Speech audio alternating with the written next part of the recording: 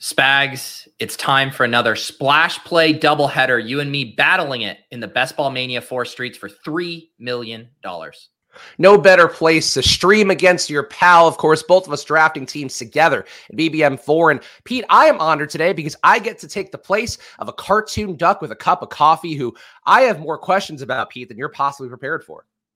I'm here to answer them. I'm an open book. It seems pretty straightforward to me, but happy to, if you're struggling with it, I'll definitely help you out. Question number one, what's the duck's name is what I have. Or here's the side question.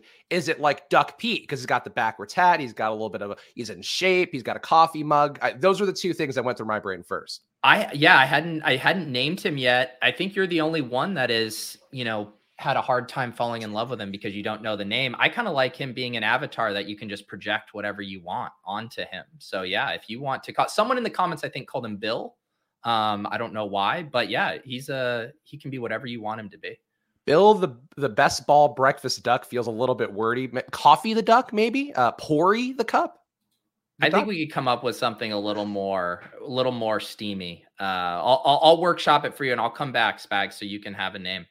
Okay, I appreciate that here. Of course, this is the usual best ball breakfast timing, which is a splash play.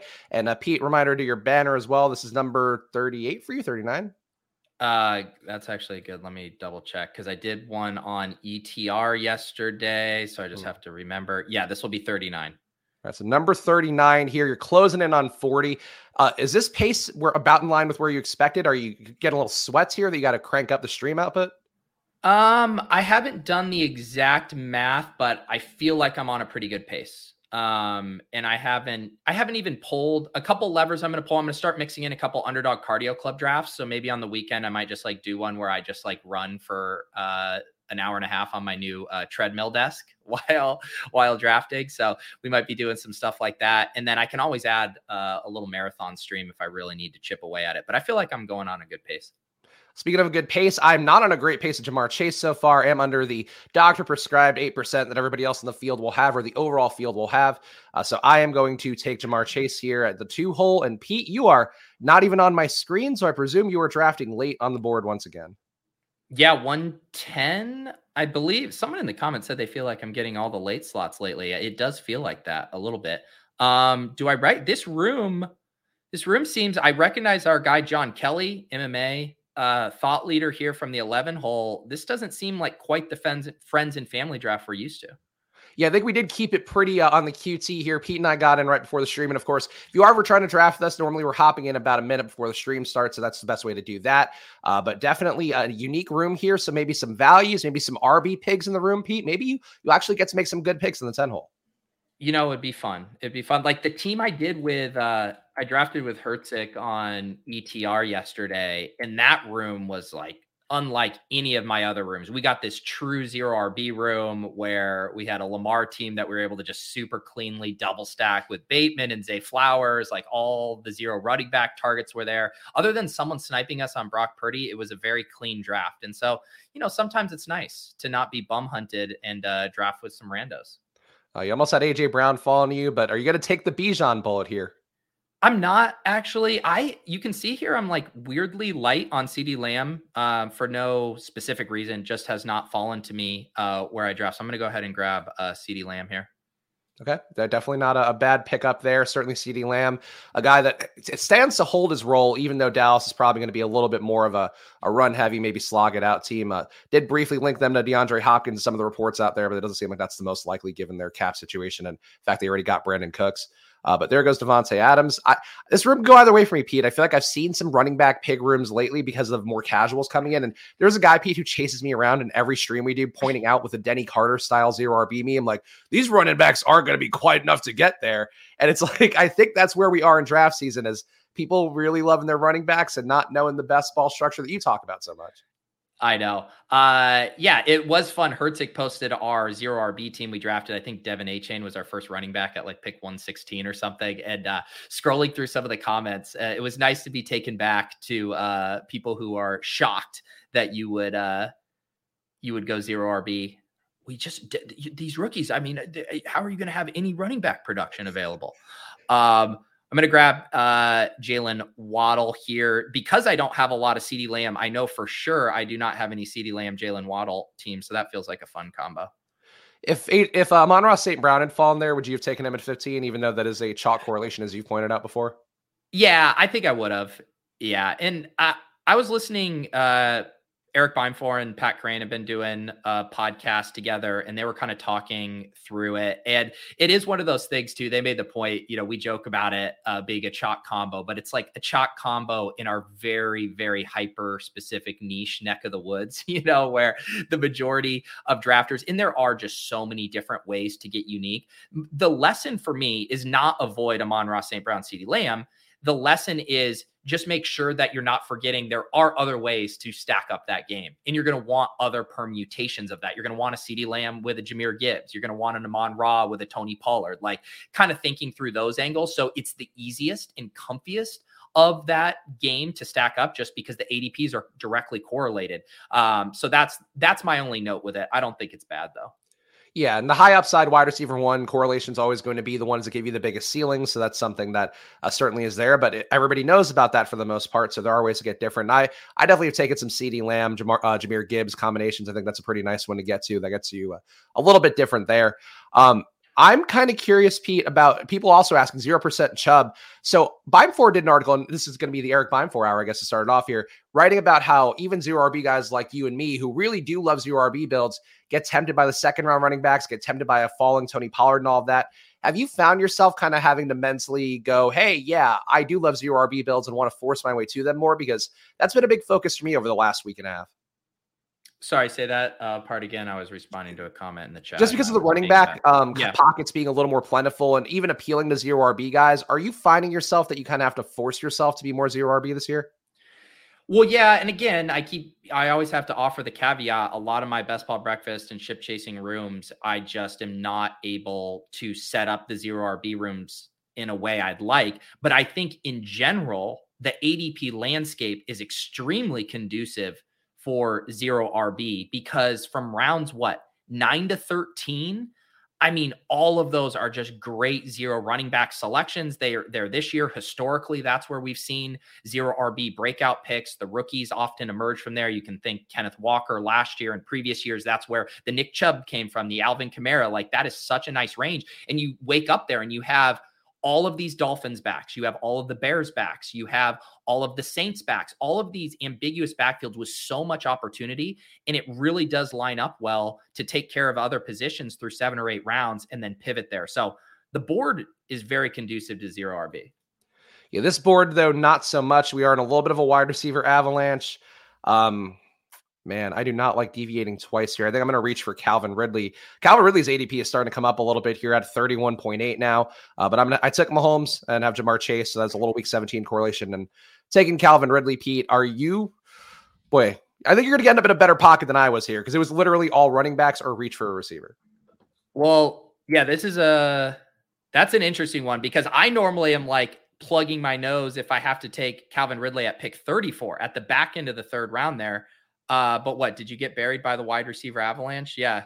So, and it does put you in a bad spot there. I mean, I'm always just going to take the running back in that spot. Like I'm just not reaching for Calvin Ridley there. And I think guys like Ramondre Stevenson and Josh Jacobs have top 5 overall upside.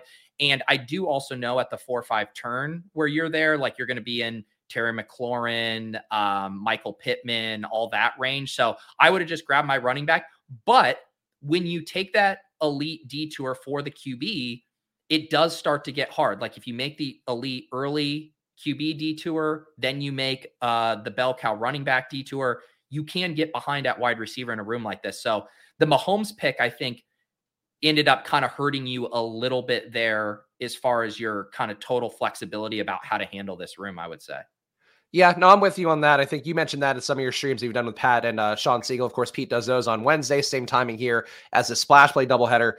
That's one that I've observed you go through on stream before, so I've been a little more conscious of not trying to take, let's say, Mark Andrews there in Mahomes or a running back in Mahomes. But I do think the Week 17 correlation with Jamar Chase is nice enough, and obviously Mahomes does have some late targets to go to. I am still a fan of Kadarius Toney, still okay with Sky Moore and Rashee Rice at the end of drafts or a little bit later in drafts rather.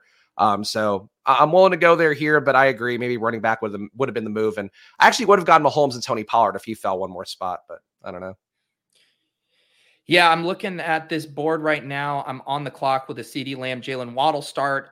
My heart wants to take Debo and keep going wide receivers, but I am going to go ahead and just use the Waddle opportunity to take Mark Andrews, couple picks past ADP. I still love the elite tight end builds, and I'm just going to use that correlation there as the tiebreaker to grab Andrews over Debo. Miami-Baltimore is probably my most exposed Week 17 game so far this year, which I'm pretty happy about, though. I guess last year, I think my most exposed one was San Francisco-Las Vegas, which ended up being perhaps not so good in terms of the stacking partners in that one with the Darren Wallers and Trey Lances of the world. But I feel like Miami-Baltimore, and it might be a little biased, obviously that game did go off in a major way last year, but in terms of Week 17 games, I don't see that stacked up as much as I would have thought. But I love getting one of Tyreek and Andrews, one of Waddle and Andrews. I think those were nice starts. Thank you, Tyler, for the super chat. Let's keep this one in our back pocket as Spags and I go throughout the draft. Tyler asking, is one guy going to absolutely hang dong in Week 17 that no one sees coming? Spags and I will give our sleeper Week 17 hero at some point during the show today. Let's see. Let's keep grabbing a wide receiver in this room. We'll get an Amari share. One thing about, and I could have made this same argument with Christian Watson, who I select more often. One nice thing about the CeeDee Lamb, Jalen Waddle, Amari Cooper is this pairs up really well with, Dak, Tua, and Deshaun Watson all going in a similar range of the draft. And so what my brain immediately does is often I'm taking running backs in that range. Right now I have a 0 RB build. This might be a team where I finally take the round 5 or round 6 detour for a running back. I haven't been getting a lot of Aaron Jones, J.K. Dobbins. I don't mind those guys, even Damian Pierce, Joe Mixon types. I've been wanting to find myself in some structures that allow me to make a smart running back pick in that range, knowing I have those quarterback picks that I might be selecting where I normally take running backs. I might make that change today. Interesting. Yeah. I'm worried. Okay. I guess ATN's not going to fall any further. It's weird because McLaurin went early, Judy going a little bit early, some of these guys going a little bit later. So it feels like half a wide receiver avalanche room and half not. But I guess we're going to see what falls back my way because I think I'm going to end up in a pocket of DJ Moore or with no Fields, Kirk. Like I don't love the way this is shaking up for me so far. Yeah, I'm going to, I can tell you're a little frazzled. I'm going to get a coffee pour, get your mind right here, Spags. You'll feel really good after this. That's what I need the most. There you go. Yeah, this is a crazy start from JIC 5-6 there. Diggs, Barkley, Najee, ETN. Yeah, I mean, you've talked about not being a big Barkley guy in terms of where he falls, in terms of the pockets. I'm not a Barkley guy overall. I'm certainly more of a volume player from where I sit than a guy who's been good in any sort of advanced analytics. And no values coming back my way either. Watson goes at 44. So I think I might end up having to do a weird, well, we'll see. I might have to go Jacksonville coming up and then maybe also take Trevor Lawrence. Spags, Gibbs is a smash at 47 if you get him here. If he falls.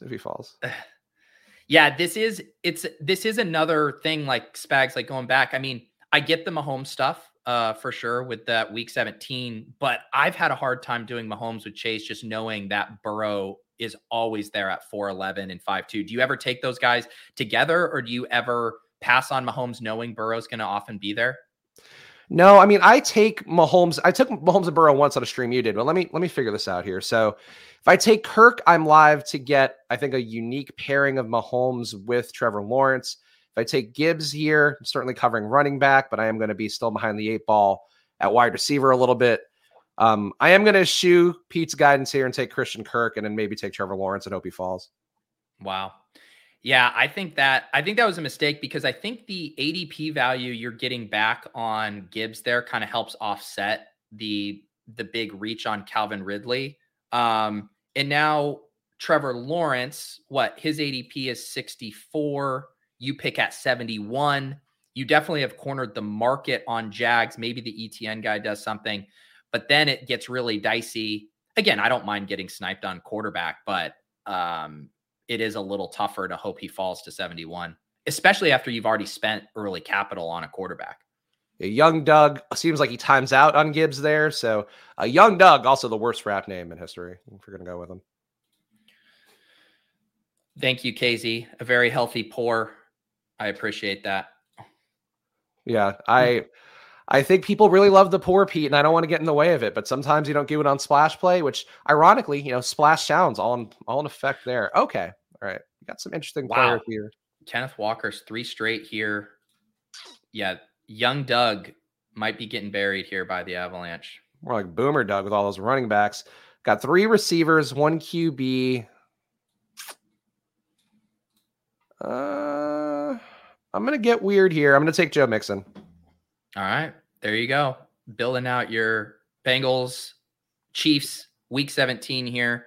JGFC, whose rankings you got? I still got Pat's rankings in my system. Pat's been, I've just kind of liked how aggressive he was early on. And I think he's got a really good finger on the pulse. Obviously, the ETR guys and Leone do an awesome job with their rankings too. But in a way, because so many people use ETR rankings, like as an example right now, Rondale Moore is screaming up draft boards because ETR, I believe, has him ranked at 115th overall. And so I almost view drafting off of ETR ranks as drafting off of ADP. It's like if most people are looking at ADP and the second most people are looking at ETR ranks, it is nice to have a little bit differentiated thought or rankings there. But I will say, I will probably in the next few weeks, I will drop all rankings out and draft exclusively off of ADP. So you wouldn't even have them as like a framework then? I guess it does change the screen, so you do kind of want to do that. But you could do a blended. Blended might be fun. That's a way to get different. Yeah, but that's also going to be like a lot of added work that I'm not going to do. The beauty of, Pat's leg up rankings or the ETR is it's just a quick CSV upload there to the site. So quick run to CVS to get the rankings. Marco asking, where can he get Pat's rankings? So give the big plug here, legendaryupside.com. Of course, Pat's working hard there. YouTube channel for Pat also going well. So go check out Pat's content, but certainly support the new guys launching a thing, Legendary Upside, Pat's new venture. And you get some good deals on there as well with the underdog credits and all that. All right, so just as I kind of set it up, J.K. Dobbins, a guy I like, have not selected yet in Best Ball Mania because I'm almost always selecting a wide receiver here, but kind of how I mentioned with how I think this is going to break for me, not using an early pick on a quarterback. I'm going to use this as a green light to take J.K. Dobbins, build out my bet here with this Baltimore-Miami game. Dobbins, a couple picks past ADP, and also there wasn't a screaming wide receiver value. I was going to select Pittman there at 58 if he fell. Instead, I knew I got these 2 Seattle wide receivers. I got Evans, I got Ayuk. So I knew I would like whatever wide receiver I had at pick 63 and grab that, modified anchor RB that's correlated at 5'10. Isn't Dobbins, I guess, it's round 5, round 6 would be a traditional 0 RB, but that's pretty close to the modern kind of draft board layout for this year. Like, I feel like Dobbins to me kind of seems like a 0 RB start, even though it's technically not. Yeah, I agree. And this is kind of where he hovered last year too. He was always at like the 5-6 turn. I think my preferred definition for 0 RB when I'm looking at data is no running back through the first 5 rounds. So he is kind of right on that bubble. And then, I think even sometimes when you take Jahmyr Gibbs, and I would say he falls more, not where he went in this draft, but in general, that's really on the fringe of are you going to call that, a cheap anchor RB? I almost would rather view Gibbs as a really premium 0 RB start, right? Because he might be slow to start out of the gate. I actually think that's the most realistic outcome. You're drafting Jahmyr Gibbs for weeks 15 through 17. That's where you're hoping he just goes nuclear. And so then I'm going to start thinking about the rest of my running back selections with that in mind. And I think I'm going to view J.K. Dobbins similarly. I'm not going to view J.K. Dobbins as a true anchor in the way I would a Ramondre or a Pollard or a Jacobs. I am going to think about him more as a luxury 0 RB start. Yeah, I love J.K. Dobbins. He's a guy I start a lot of my running back runs with. 23.4% of him I have. As I mentioned, I do have a lot of Miami, Baltimore, so that's correlated a lot with J.K. Dobbins too. But I think he's the one guy in that range. I do like Miles Sanders, but he falls a little bit sometimes. Don't usually take Mixon, but obviously kind of made sense for this build with a little bit of Cincinnati KC going. But to be Dobbins, I think in that range, I don't know if you feel differently, but Aaron Jones, Dobbins, Dameon Pierce, DeAndre Swift, Miles Sanders, I think Dobbins kind of appeals the most out of that group. Yeah. And one thing I have to be careful with, I have my favorites in that group. I love Kenneth Walker. I like Dobbins. I like Aaron Jones. I think I think Miles Sanders is a really bad pick. But like the point is they're all dead zoney running backs a little bit, but at least J.K. Dobbins has a profile that isn't entirely dependent on massive volume to get there. We know Dobbins can rip off big plays, very explosive. And so if you're making a bet on the Ravens offense taking the leap, you could really see him being the beneficiary of a supercharged offense. Spags, what are you doing here?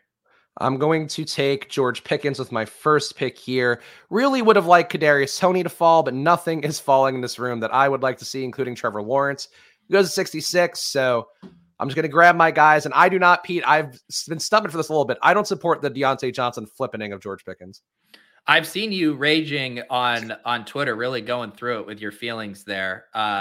Although I did want to push back, like you had some reply where you said he's like Deontay Johnson's being propped up by dumb analysts. Like literally all the smartest people I know, Siegel, Pat, Leone, are all in on Deontay Johnson. So you are going to have analysts. I said I should have phrased it a little bit differently, but there are a lot of dumb analysts propping him up too. I mean, I guess there are some smart ones. The issue is that everybody's propping him up, which I think is always a bad sign for any single player when everybody's converging on them being this guy.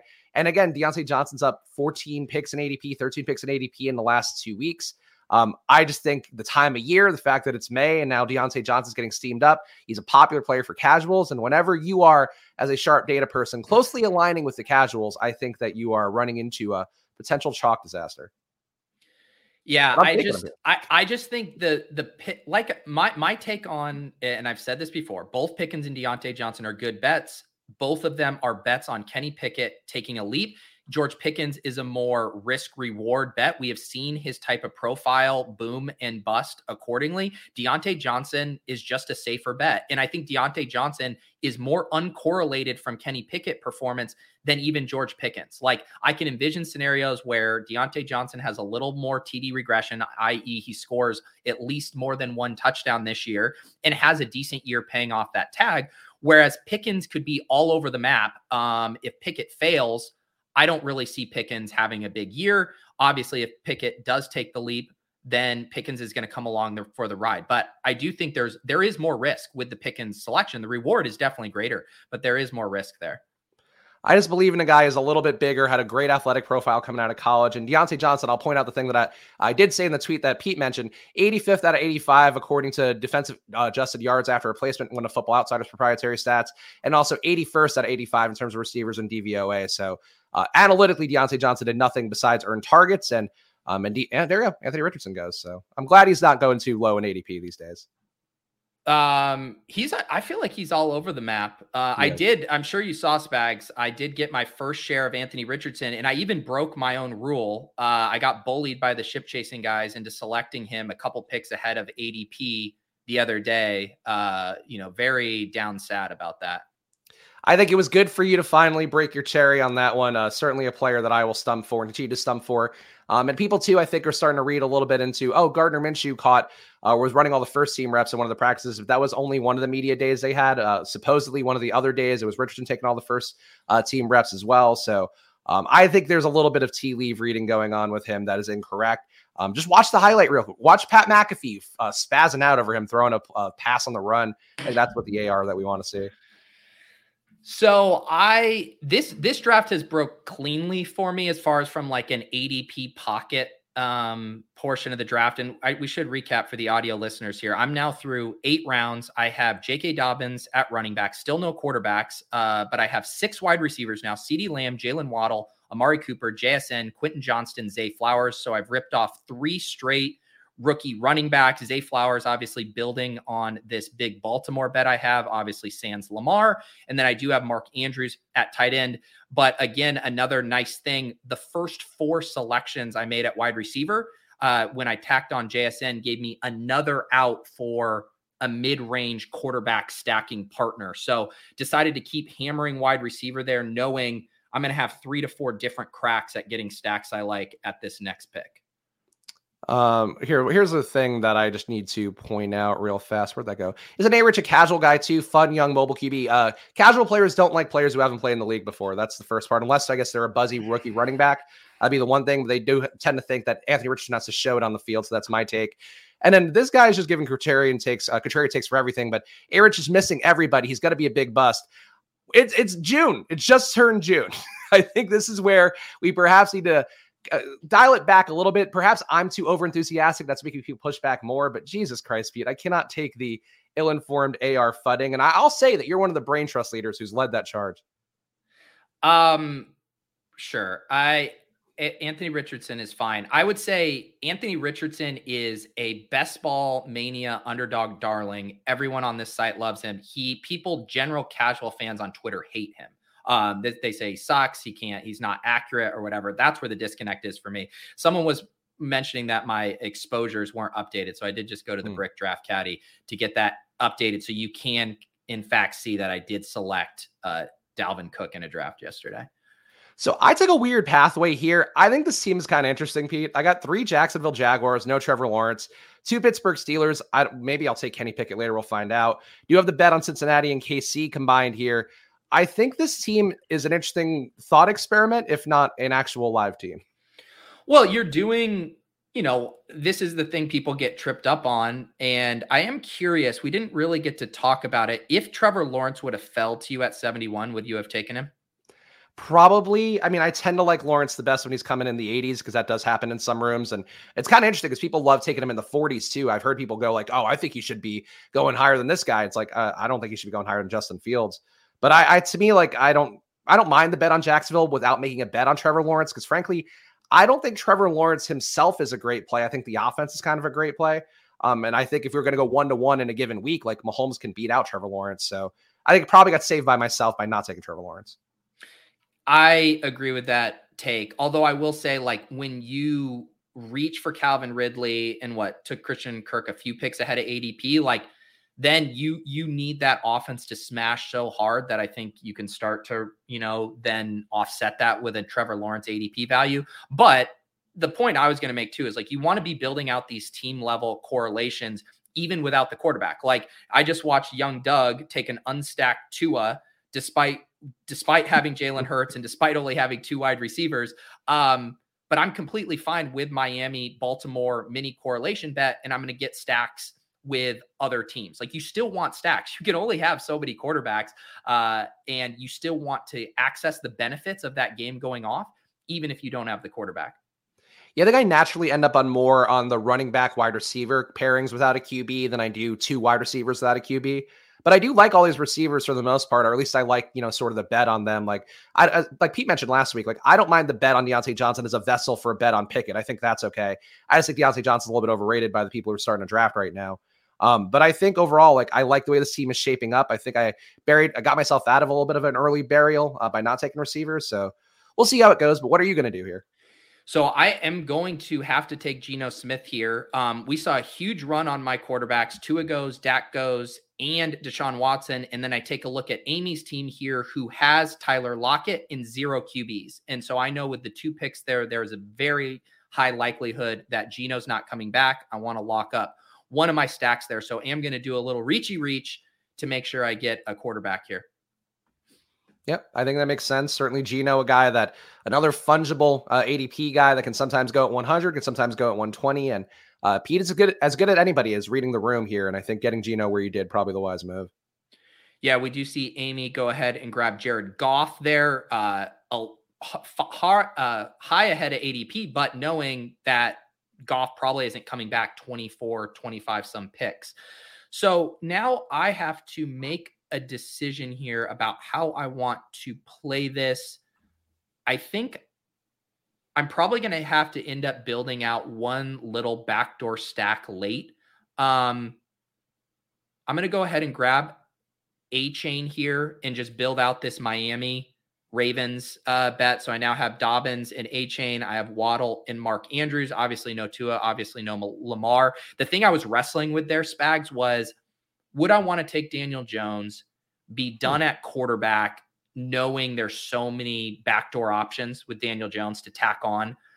The other thing I was struggling with, though, is like I'm at 6 wide receivers through 87. That's a lot of good capital spent. I'm probably only drafting 1 more wide receiver. And so knowing I'm going to want to get a stack with a quarterback who's not already on my team, I'm thinking I might have a better opportunity to do that at another spot and trying to take advantage of this running back sweet spot. But it was close for me there. I almost went Daniel Jones. Yeah, I think you would have ended up a little bit too thin at running back if you waited longer, but it's all relative to comfort. Like even if I do, take running backs in the 11th round, like that's not ideal according to the RotoViz, like roster construction explorer data. Certainly not an ideal move, but you could still get pockets of guys where you're getting your Roshans, you're getting your Deonta Foremans, you're getting your, Damian Harris's. There's a lot of guys I think you can go on that run for. I'm on the clock here, though. I am going to reach for Sky Moore a little bit just so I can have somebody correlating with Patrick Mahomes as everybody else goes in front of me. So that is my 6th receiver. And we ended up on similar builds despite different journeys too there. Yeah, and I do. Amy in the chat confirming she wanted Geno there. Amy, this was trickle down economics because if Tua doesn't go at 97, there's a very good chance Tua falls to me at 106, or maybe even the Tyreek Hill drafter takes him and then Dak slides to me or whatever. So I'm sorry. It was a domino effect there of our stacks getting wiped out as number one lights their entry fee on fire. And I got 2 Chiefs here. I got Jerick McKinnon as well to add to my Sky Moore. So certainly a unique Chiefs stack. I feel like you're probably getting maybe 2 of Rashee Rice and Sky Moore, and probably not getting one of the shitty running backs without one of the other good receivers. So I feel like McKinnon and Sky Moore, if nothing else, going to be a unique build to add to my my overall very unique build. Yeah. Brent Ross says A-Chain as a number 2. If you don't like A-Chain as a number 2, check out my team I drafted yesterday where A-Chain was my number 1. I think this is really that time of the year, and I don't want to go on our usual rants or my usual rants about other channels and whatever. I think that this is part of why some channels, Pete, really do skyrocket, because they give the takes that people want to hear, which is like, yeah, Devin A-Chain, I don't know, feels pretty thin in week 17. Kendre Miller, I don't think he's going to play over Jamal Williams. Like, I think there's a comfort to that, and I think that's the itch that Pete, we are never going to scratch in the right way. No, and now we got guys like Pious Devil in the chat doing the Denny Carter bit. Really love your wide receivers, but your running backs seem thin. It's like, no fucking shit, because I'm jacked up at every other position. Let me see your teams, and I will tell you how thin you are at wide receiver 4 because you took 2 or 3 running backs early. Honestly, though, I love these rooms because a lot of times on my best ball breakfast, I am the one that's forced into taking the running backs in round 3 or round 4 because I don't have any good wide receiver value. So I love getting to do some true 0 RB rooms like this. It is my preferred way to draft.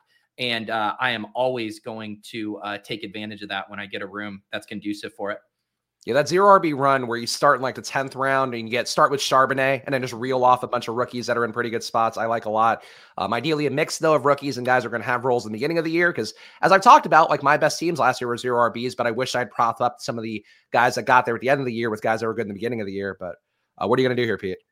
I'm going to grab a running back here. I'm going to grab Eli Mitchell. So now we have a J.K. Dobbins, Devin A-Chain, Eli Mitchell. This was something I was talking about with Hertzik the other day too, as far as when you are doing 0 RB rooms, and we had started with, I think we had 3 straight rookie running backs. We then started to think, how do we get enough early season production to buoy this room until the chaos of the season kicks in? He ended up pointing out Jamal Williams, who was actually buried in Pat's ranks. I'm not a Jamal Williams guy, but on that team, it made a ton of sense of like, who's a guy who could fall into the end zone a couple times at the start of the year and keep this team afloat until the rookies really kick in. Eli Mitchell is a guy for me here who I think helps me do that on a team with A-Chain, Dobbins. Eli Mitchell, I think, is going to be getting 10 to 15 touches right out of the gate and have some good goal line equity there, in addition to his contingent upside with CMC. Eli Mitchell, one of my most exposed running backs, so I don't really have an issue with that one. I think he's a really nice value. And again, he's one of those guys too that, sort of a bet against McCaffrey, but also a bet that can get there even if McCaffrey's great. And they do want to save McCaffrey until the playoffs because it's a team with Super Bowl aspirations. So Mitchell to me, just an undervalued play who I think should be a part of a lot of 0 RB builds if people are trying to go that way. Yeah, for sure. And I got him a little bit at a discount here. What did he go? Yeah, ADP of 123. Yeah. I get him at 130. John Kelly does take Kendre, who I was going to select if he fell there. And now I'm trying to figure out how I want to play this. I think what I might do here is set up, I have the Quentin Johnston. I might set up a backdoor stack with Russell Wilson. I was mentioning how I wanted to find a signal caller who had an option for me late in drafts, whether that's Dulcich, Mims, Tim Patrick. I'll have an option there. And then I do have the bring back with Quentin Johnston. And then this will allow me to get back to hammering running backs. I like Jalen Warren, Roshan Johnson, some of these guys here, but it would have been a reach. And I think the pocket that will fall to me at the next pick, like looking at the quarterback versus running back 2v2s, kind of like just being done at quarterback and pulling the trigger on Russ. Yeah, I think that makes sense. Certainly starting to thin out a little bit at QB, and you don't have a correlation with Carr, you don't have a correlation with Love, so I think that makes sense. Mm-hmm. I'm going to see. There's one player I would like to fall to me, so prepare to watch me be sad when he does not. We'll see. I guess I have a couple outs. Here. I'll be fine. The tension, Pete, when you're on stream and not knowing if the person's watching the stream and if they know the player you want to take, like that's been the big pull for me recently, where it really is a crapshoot. People are watching our streams and drafting against us, and they also know the kind of players, like the same kind of players, and I'm sweating this one out. Yeah, I'm just at peace with it. I now just telegraph. I mean, on my stream with Hertzik yesterday, we were like, oh yeah, this will line up perfectly at picks 84 and 85 to double stack Lamar Jackson with Rashad Bateman and Zay Flowers. Just like completely telegraphing it. If people want to make suboptimal picks for Snipes, then they can go ahead and do that. I can still build good teams. Yeah, so I wanted Jalen Warren there, did get him. So that's a player too. That's like, you don't have to have Pittsburgh Steelers to want Jalen Warren. I think he's a buzzy enough name, and people also assume, which I think correctly, that he'll have a role from day one and also have contingent value, whether Najee Harris is hurt or if he just doesn't get there. I'm on the clock again though. So I'm torn, Pete, between Joe. I have Joe Mixon, so I could increase my Cincinnati bet with Irv Smith, or I can go tank Bigsby and get pretty close to done at running back. What would you do? That is interesting. I would probably go Bigsby just because you have such a big bet on Jacksonville that you basically just need the Chiefs and the Jags to absolutely smash. Okay. I also, let me see. You were debating between Irv. Yeah, I like Irv, I think, more than you do though, but yeah. I also will say, and again, this goes back, kind of arguing against myself with the chalk combos. This is just anecdotal, but I see so many Travis Kelce, Irv Smith combos at tight end. It'd be just because it makes sense, right? Of like, if you spend that early one, you're probably not going to spend a mid-round pick on a tight end. And then you're looking for that correlation. And if you have got shut out of like, say, T. Higgins and Chase, it's like Irv is the last guy standing there to get week 17 correlation. So, if you're finding ways to get unique stacks around that game.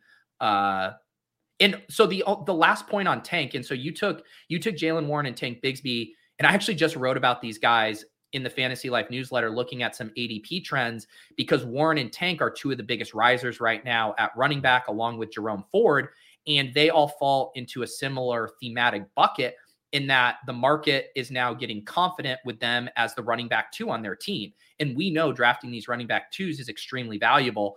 And so I think you are grabbing the end of a tier there. I say that as Roshan Johnson slips past ADP here a good bit. I need to keep building out my 0 RB room. I definitely like Roshan at pick 154.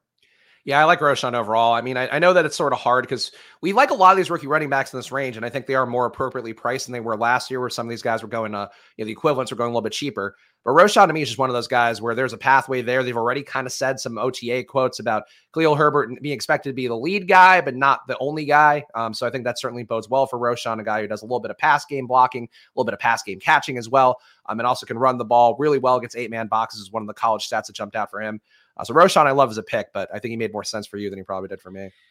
In my take, so I mentioned the Dolphins backfield, the Saints backfield, and the Bears backfield. There's 9 running backs there, all going in the double-digit rounds. Outside of Alvin Kamara, who I'm not targeting, I like all 8 of those other running backs. And I guess you could throw Jamal Williams in. He's probably out on it too, and why I like Kendre so much. But that is something that I have been prioritizing because the market is like, I don't know what to do with this backfield. And it's like, well, one of these guys is going to absolutely smash their ADP here.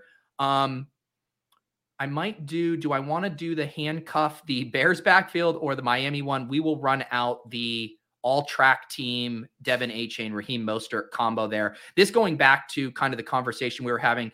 about the RB2 tier here, the guys we feel confident in their jobs or their role, Foreman, Wilson, Tajay Spears, Chuba, Jerome Ford. And then after that, it really starts to get to be the Wild West there. So I was hoping to get Dulcich, was the guy I was thinking of for a Denver stack, but John continues to snipe me. We are basically dueling on opposite sides of the Charger Denver stack. And so he grabs Dulcich for his bring back, but I should have a couple more cracks at Denver bringbacks if I need here.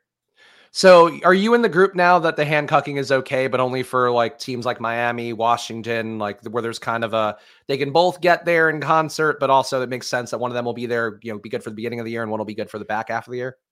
Yeah, that's it. To me, it all comes down to opportunity cost, right? And, I use the example, if you take Saquon Barkley and you're taking Matt Breida, something like that, or you take Jonathan Taylor and you're taking Deion Jackson or Evan Hull, for those two backs to hit, for the second back to hit, you need your first or second round pick to get injured.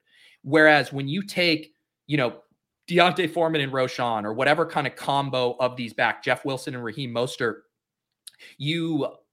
those guys could and should have a standalone value. They have massive contingent upside, and the opportunity cost is so low in the 160s here. Like, we are truly in, when you look at the historical hit rates of these picks, from round 13 on, they are very, very low hit rate guys. And I think using two spots on guys where it can work out in multiple ways, right? They can have standalone value together, or they can have contingent value, or you could have the scenario where it's like Jeff Wilson's the lead back for the first 6 weeks, gets hurt, and then it's, Devin A-Chain down the back stretch. So I think there's tons of ways it can work out.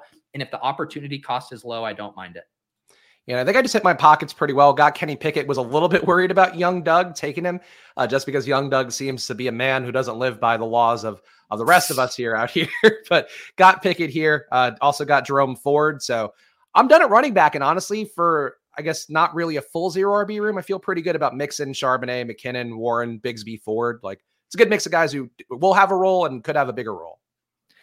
Yeah, I like how you have recovered there. You have some big bets on Pittsburgh, KC, Jacksonville. You do get your bringbacks in there. So I haven't done a ton of teams like that where I'm like super, super overweight 3 teams, but I do like those. Especially, I do think those are the teams that are actually built really well for the regular season prize. Because if you hit on the 2 to 3 offenses, obviously the Chiefs are not flying under the radar at all. But say you nail the Steelers being the undervalued team, this year's Jags, where they take the leap, that's how you really supercharge a regular season team with that massive team level correlation.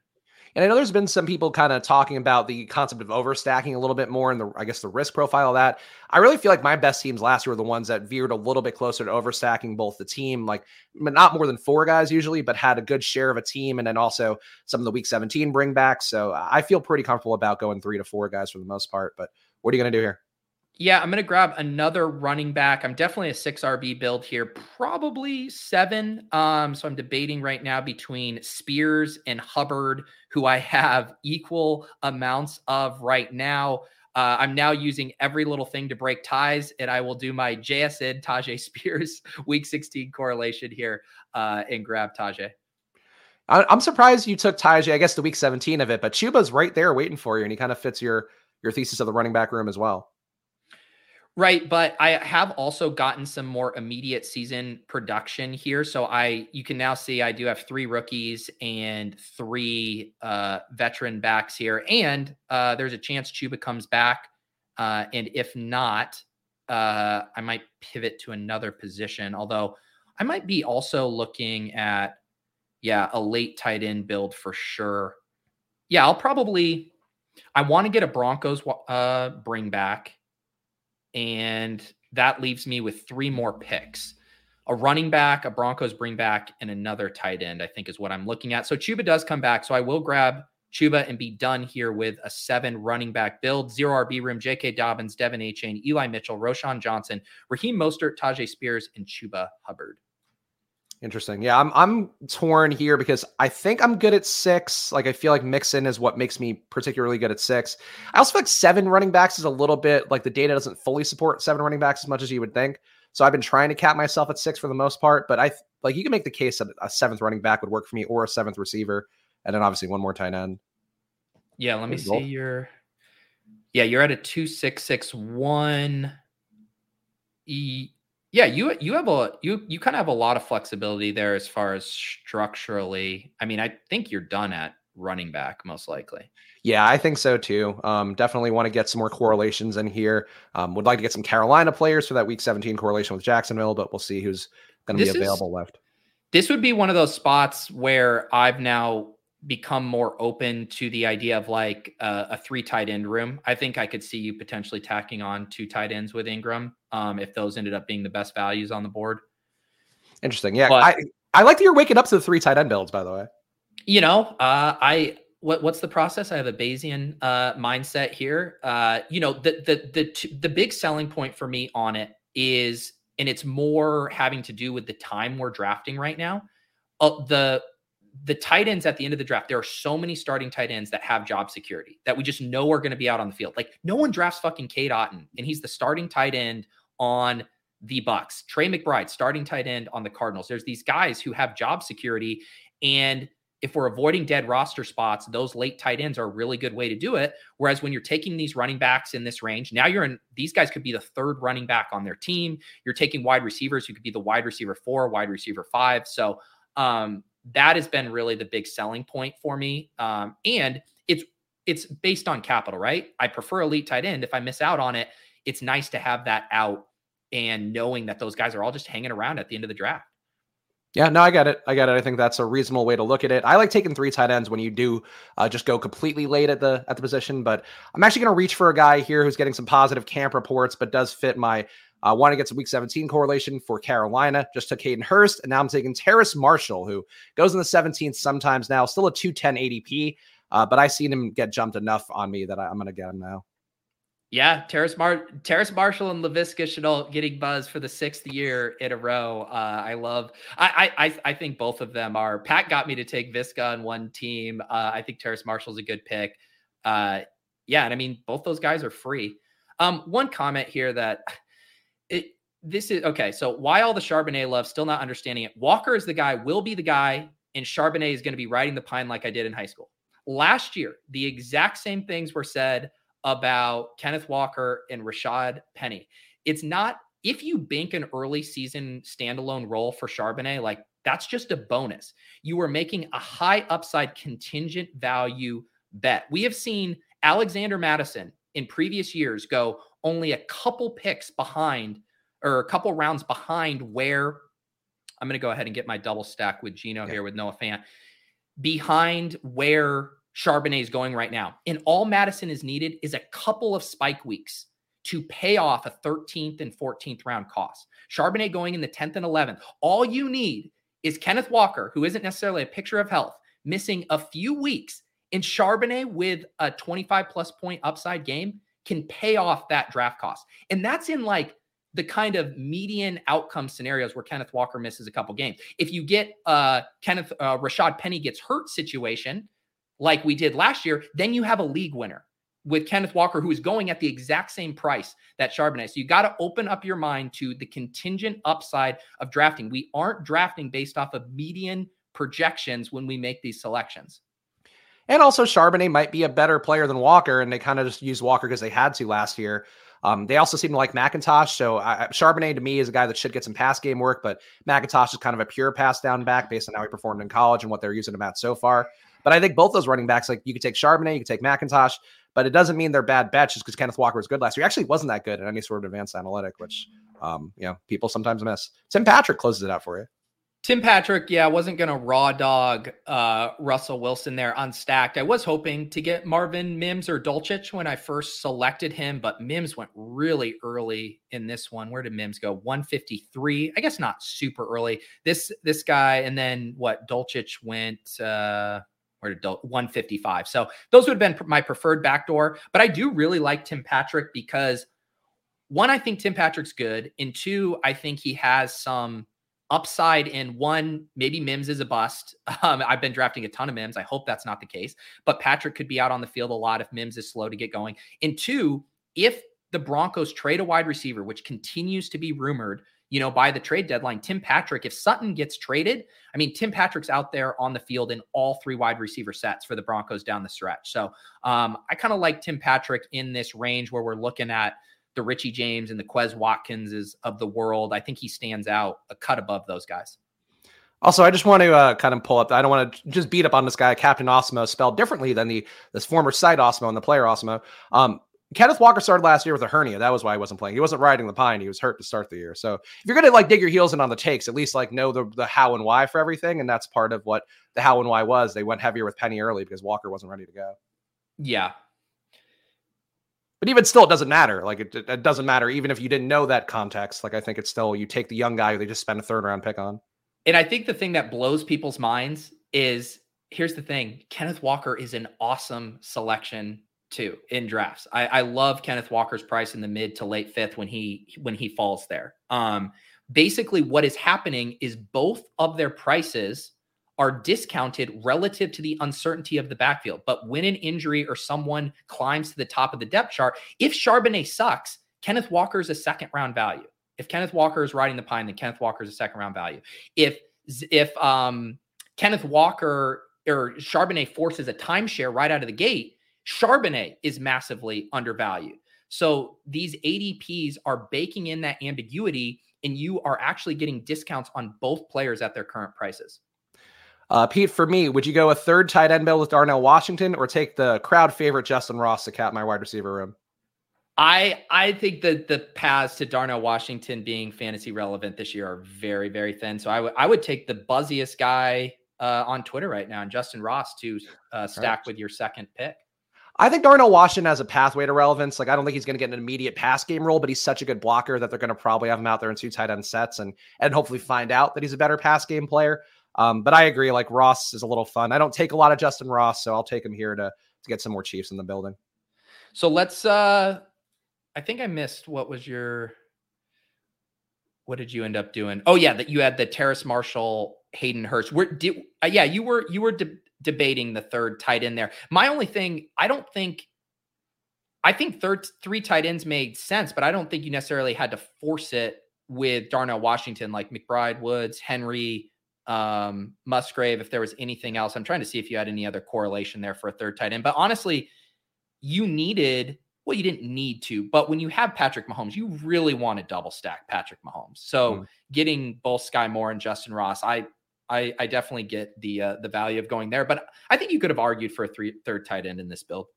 Yeah, I mean, I don't mind the Ingram part of it. I think if he's going to be good this year, I think the bet on him does sort of say that he'll be good, but that he'll be a core part of my team, hopefully. Do you want to read your team out here to service the audio listeners, which I know is always a priority for Pete? Yes. For the audio listeners, I ended up getting to do a little modified 0 RB room here. Another 2-7-7-2 build. This is the same structure I did yesterday with 0 RB. My quarterbacks, Geno Smith and Russell Wilson. My running backs, J.K. Dobbins. The controversial Devin Achane. Feels pretty thin as your number 2, Pete. Eli Mitchell, Roshan Johnson, Raheem Mostert, Tajay Spears, who does in fact play the Texans twice in the fantasy playoffs, and Chuba Hubbard at running back. My wide receivers, pretty good. CeeDee Lamb, Jalen Waddle, Amari Cooper, JSN, Quentin Johnston, Zay Flowers, and the tacked on stack of Tim Patrick. 2 tight ends, Mark Andrews, Noah Fant. And then my team here is going to be Patrick Mahomes, Kenny Pickett at QB, running back Joe Mixon, Zach Charbonnet, Jerick McKinnon, Jalen Warren, Tank Bigsby, and Jerome Ford. Receiver Jamar Chase, Calvin Ridley, Christian Kirk, George Pickens, Deontay Johnson, Sky Moore, Terrace Marshall, and Justin Ross. And tight end Evan Ingram, Hayden Hurst. Pete, this team started weirdly for me, but I did mark this as a favorite, a team to watch in my portfolio. Wait, how do you actually annotate that in practice? I just put an X. I put an X at the end. X marks the spot, Pete. Yeah, I honestly liked how you recovered in this draft. I did not like your rounds 2 through 5 and like the how the Mahomes set you up for the having to reach with Ridley, passing on that other elite back, and then having to reach on Kirk. Not really, I guess just a little bit, but I think that sent you into some weird pockets of the draft. But I do think you recovered pretty nicely in getting that double stack, selecting your nemesis, Deontay Johnson. I didn't cover that enough, that you bit the bullet and selected such an awful pick. It's almost like correlation does ultimately trump everything, Pat. No, people think that I'm just a pure player takes guy, but I care about the structure more than anything, and I feel pretty good about the structure. Of course, if you're hanging on here waiting for a second draft, it is going to be on the Splash Play channel coming up in a moment there. Pete and I will quickly change outfits, dust ourselves off, get over there. No, it'll be really fast, but we will do a second draft of BBM4 coming up on at Splash Play Pod, of course, the Splash Play YouTube channel. Pete, get the plugs here because you've been crushing it with all the views that you've been getting here lately. So the duck mascots popping up all over. What are the big plugs? Yeah, we do have to come up with a name for that duck, though. I mean, you really pointed out a whole flaw in that merch rollout.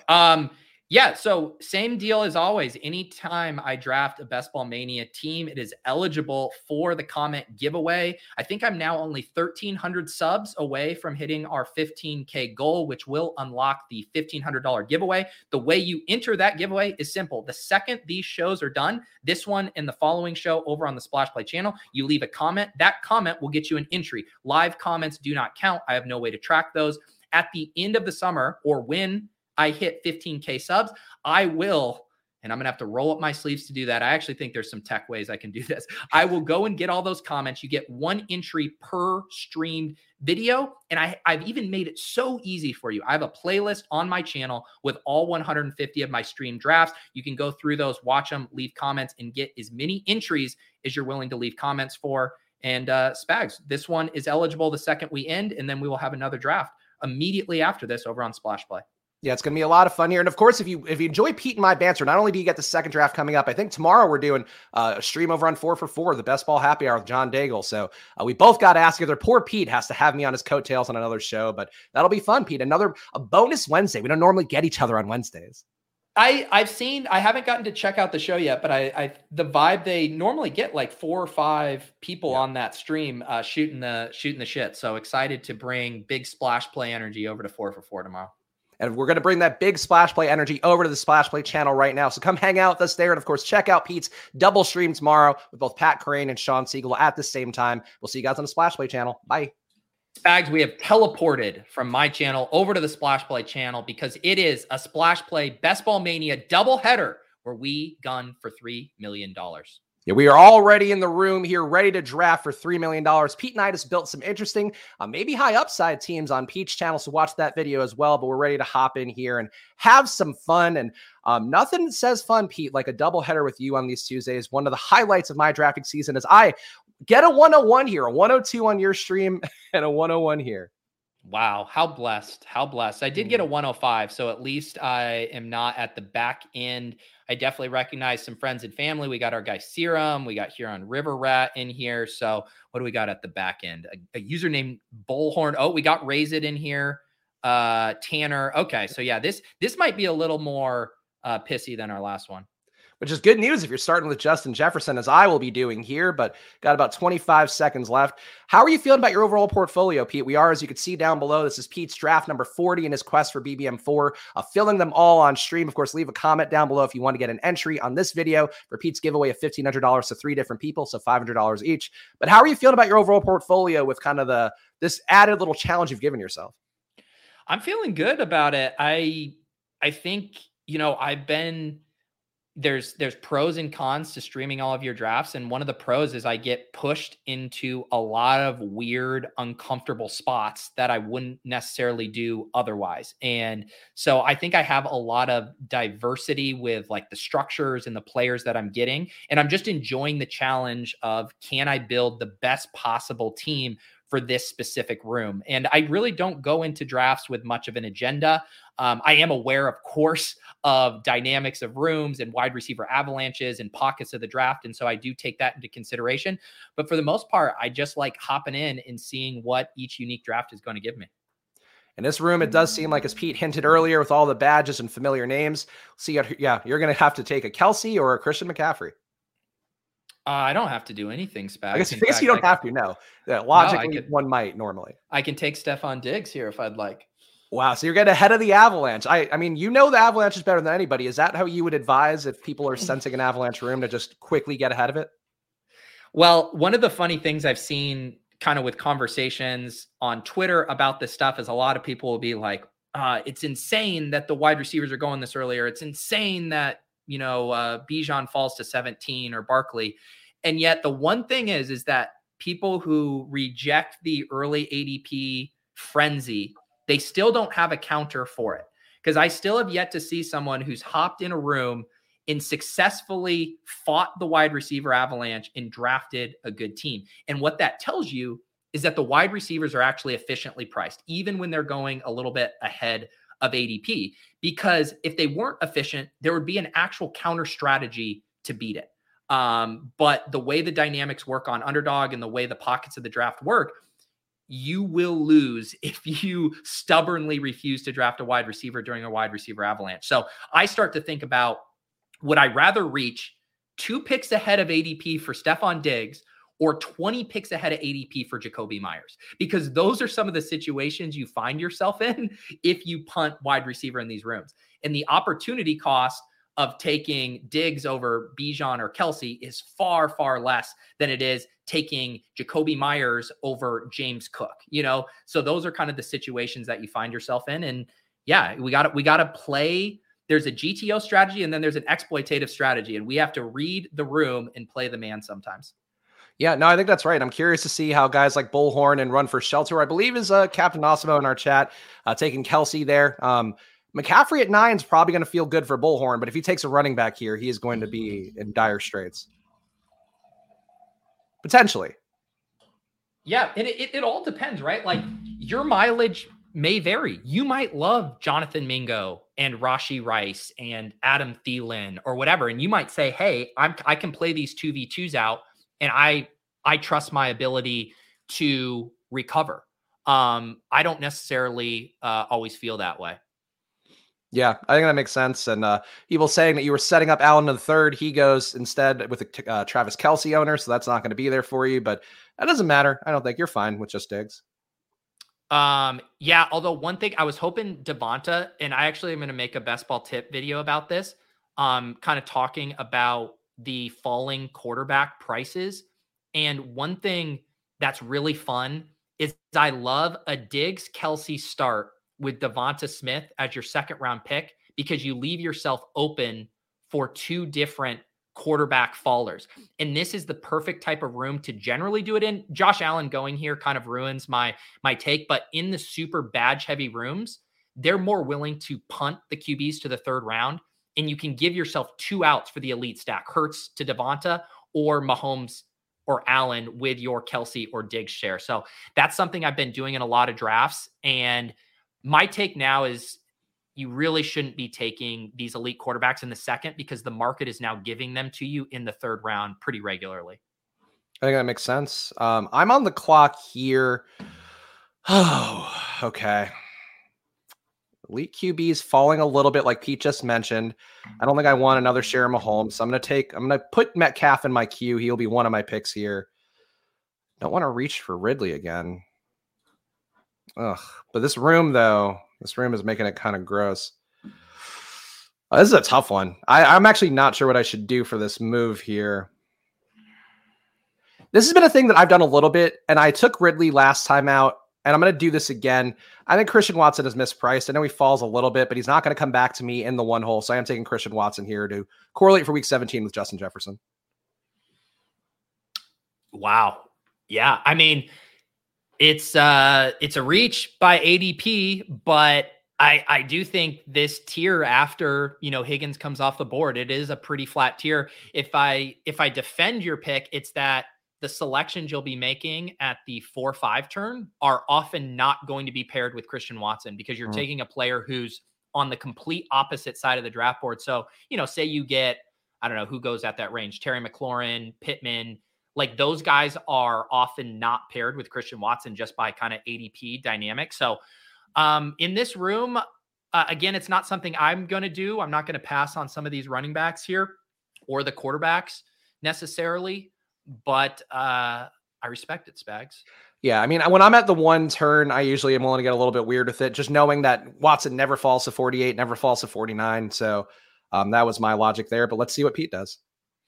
Yeah, I'm bummed I didn't. If I had the Devonta Smith thing, then maybe I could have done the Hurts. I'm going to take a running back here. I'm going to go ahead and I'm going to grab the big dog, who I've been trying to balance my stuff with Ramondre and Jacobs and Henry. And now like Pollard and Chubb are a little more expensive, but I will grab the big dog. Dare I say, Spags, leverage my Tajay Spears pick from the previous draft. Hey, that all correlates together. And shout out to Tyler as well for the 269 super chat. Did we cover the week 17 sleeper, Dong? May have missed it. I think I took one of my guys who would have qualified as that is Terrace Marshall. I think he's a good one if we're talking about just late round picks.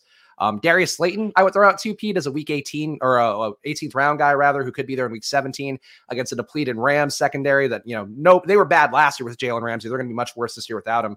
But who would be your, run for shelter, 2 QBs. Who would be your week 17 sleeper? Yikes. You know what?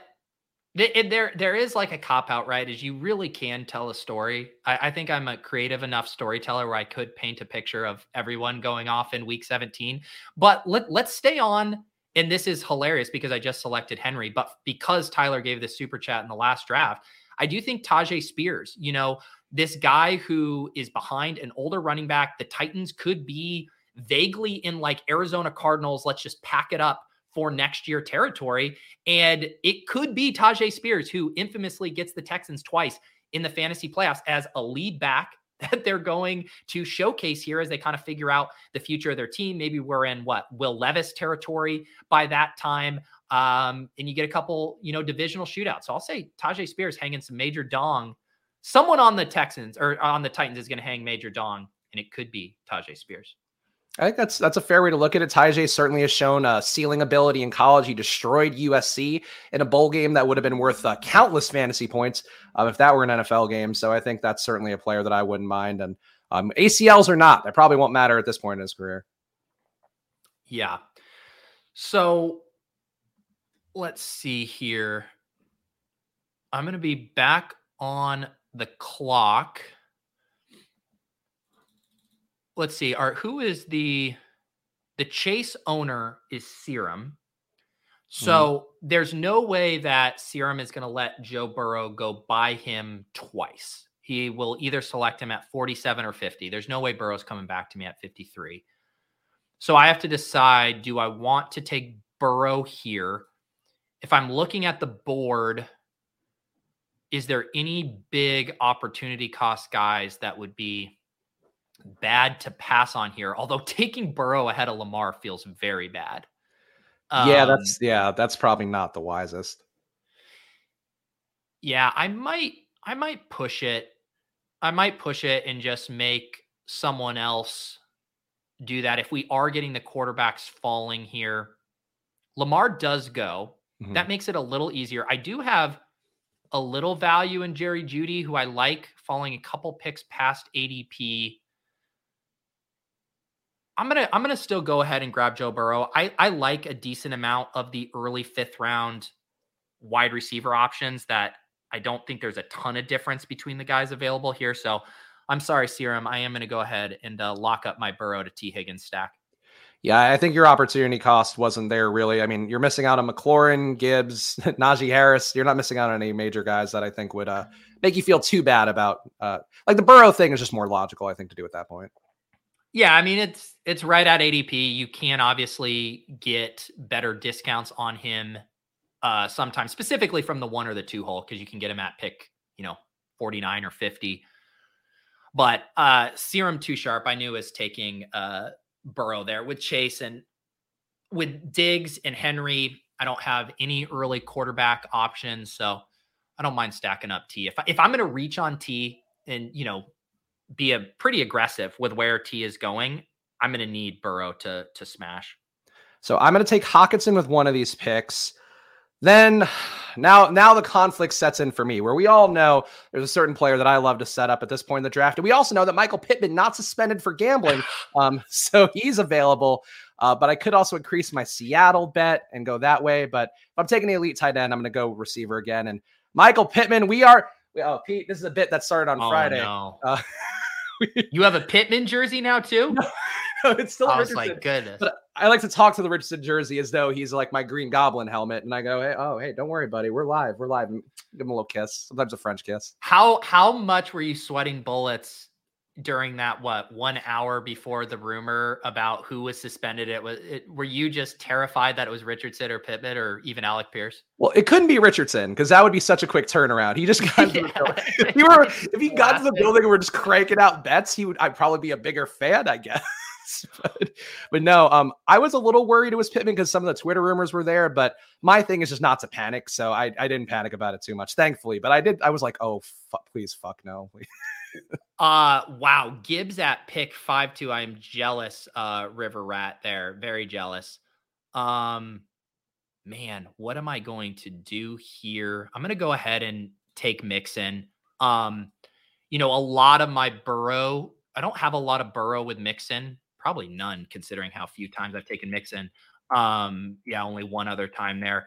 I am definitely at risk here of getting shut out at some wide receivers in this room because I've taken a second running back detour and the quarterback detour, but I just didn't love selecting one of those wide receivers there. This is kind of using the difficulty of a sharp room to kind of push me into some constructions that I normally haven't made. But I've already talked about, this was kind of similar to your Jags thing, right? Where it's like, I'm aggressively drafting T. I'm drafting Burrow at ADP. I need this offense to smash. Let's bring Joe Mixon along for the ride. Do you feel bad now that, because I don't think you were taking a lot of Mixon either. I was willingly eschewing him in the 70s, the 80s, like all that. And now it does feel like unless they need him to get cut for a contract thing, like the further we get past June 1, the more unlikely it is that he gets cut. Are you feeling any sort of, I don't know, buyer's remorse about that? Or was it still so uncertain that it does feel like the right choice? Because we were right about Dalvin Cook and not taking him. Right, because I still feel like his stuff is polarized, right? Where if he's not suspended, where is Mixon going? He's going in round 3 by Josh Jacobs and Breece Hall, right? Like that's the exact range he would be going in otherwise. So we have more information now. And you're chasing up a little bit of steam relative to the people who are getting him in the 7th. But I still think there's plenty of room to outperform or get even closing line value on him once the market becomes confident that he's going to play a full 17 games for the Bengals. Yeah, no, I think that's definitely true. And Mixon, certainly a player that could lose some snaps to a guy like Travion Williams, who's going to be apparently the guy who gets the first crack at the pass game work, and also Chase Brown, the rookie in there, who certainly can do a little bit of both as a high volume guy at Illinois. So that's certainly something that hovers around Mixon. But it just feels like at this point, I feel safe taking him in the 50s. And it sucks because he's probably going to get up to the 40s and then he's going to get cut because they need to extend Burrow and T. Higgins in one swoop. Yeah. But what are you going to do? This room, by the way, too, not as pissy as I would have thought. Everybody's got a running back except for me. So I feel pretty good about my 0 RB start. It's a weird thing where we have one bad team out of the 7 hole and then everyone else is kind of drafting optimally. And so it's kind of thrown. The QB stuff is what got really weird, I think. But otherwise, I think everything is normalizing. Yeah, I mean, I know Captain Osmo's in the chat defending some of his takes and all that. But boy, if you are streaming... If you're not taking a receiver in the first 6 rounds, I don't see how that team could advance. I don't either. All right. I definitely am taking a running back, a wide receiver here. Let's go with Treylon Burks. Again, if I'm betting on Derrick Henry in this Titans team, we will build out a little Titans stack, although I will not feel obligated to grab any quarterback with it. Yeah, I think that's a fair way to look at it. Treylon Burks, certainly a player that impressing so far in the OTAs portion of things, but obviously we'll see how that goes. But if anything else, like he's the only guy they have to throw to at this point with any sort of confidence. Yeah, I really like Treylon Burks, and I'm kind of surprised too. He fits kind of like the profile that the typical underdog drafter really likes. I think people are just so grossed out by the Titans in general, right? Like if people weren't grossed out about the Titans, Derrick Henry would be a 1-2 turn pick. Treylon Burks would be going like where Brandon Ayuk got steamed up to a couple of years ago in the 4th round. But people are just kind of terrified about the implosion risk with the Titans. So I'm going to take at least one running back here. I'm going to take Miles Sanders because he is 12 picks after ADP at this point. And yeah, I'm gonna roll the dice at QB. And I'm going to take Kadarius Toney with my second pick because I do want to be done at receiver for now and then go on a run at some other positions. But I like Kadarius Toney enough. And frankly, I never see him fall to 73. He's got a 70.4 ADP. I know he falls 73. Never happens in a room I'm in. It happens. I mean, you got a couple values. I haven't been selecting Miles Sanders, but if I were to select him, it would be at pick 72 instead of what's his ADP? Is it like 55? 60 flat. Okay. Yeah. Yeah. Cause it's the dynamic too, where they start to fall out of that opportunity cost range there. I think for your anchor, kind of like what I did with Dobbins in that last draft, Sanders at a discount, makes some sense there. Quickly, before Pete picks here, guys, make sure to subscribe to the channel. Of course, about 60% of people that watch Splash Play are not subscribed, and we'd appreciate it if you help us out here as we try to grow things here. Subscribe, of course, like the video, leave a comment down below, and you get Gabe Davis, which I think was probably the obvious pick given your build. Yeah, I mean, Jahan Dotson and Quentin Johnston go, two guys I like a lot. But Gabe Davis here with my Diggs Buffalo bet, I'm now doing what I said I don't do a lot, which is heavily concentrated on three different teams here. I have exposure to only three teams through 7 rounds. The Bengals with Burrow, Mixon, and T, the Titans with Henry and Treylon Burks, and the Bills with Diggs and Gabe Davis. I think these teams make a lot of sense. Like, it's not something you can naturally align a bunch, but I felt good building that team last time out, especially when I figured, I kind of have to deviate a little bit and get weird. I think your build also really appeals to how I like teams looking. So I think the kind of correlating on a bunch of teams early kind of makes sense if it aligns and you're not reaching for it all. For sure. That's the rub, right? Like you're not reaching to overstack. I actually want to push back on William's comment here. And you know me, I'm loath to defend Spags. I actually think unstacked Toney makes the most sense of any of the Chiefs pass catchers. One, he doesn't run a ton of routes. And when they do use him, they're doing a lot of the gimmicky stuff. They are giving him into rounds. He doesn't seem like, if in the scenarios where a Richie James or a Sky Moore or whatever are the league winners, like it's going to be because they're catching bombs from Patrick Mahomes. I feel like the creativity with which they use Toney actually give him outs to being like a good unstacked pick, where it's like, if you're playing that game, in the same way, if a running back goes nuclear, like the passing game probably isn't. Those games, Joe Mixon has 5 touchdowns, like the passing game's muted. It does seem like Toney could be inversely correlated with the rest of the offense, where he has a couple of touchdowns in ways that it kind of keeps everything else down. So I don't know. I don't mind unstacked Toney. Yeah, I think he was saying too, because, and this is something I know some of the data guys have pointed out, that if the QB goes ahead of the receivers tend to be naturally kind of inflated because people reaching to complete the stack and all that. I tend to think that's a little bit overblown, just because, boy, I can't believe this guy's still taking running backs. I think we're going to get a nice team, Pete, because we are drafting differently than the one guy in the room who's took elite QBs and running backs. And you luck into these rooms sometimes, but it does offer up some nice receiver values, hopefully. Yeah, I know we are getting some good receiver value. Let's see here. What do I want to do? This is kind of a weird spot of the room. I am going to go ahead and just grab Sutton. They're going to take Dalvin Cook. That is going to be you being like, Dalvin's going to land somewhere good. I think it makes sense. I took my second detour with Mixon there. I will take Dalvin if he falls back to me here in the early 9th. Yeah, we'll see. I have an idea in mind for what I'd like to do, but it depends what the room allows. 1-2-2-2. People really got a nice spread out team so far. Lazard at 93. So I guess there was more of an avalanche than I gave credit to. Well, that goes back to, that was the thing I was talking. Wasn't that the exact example I used? I'd rather reach a couple picks ahead of ADP for Diggs than reach 25 picks ahead for Jacoby Myers. Just sub in for Allen Lazard. Like, that is what happens. And I know River Rat's a good drafter, but the double elite tight end with only 2 wide receivers forces you into starting to make what I would consider suboptimal picks. Yeah.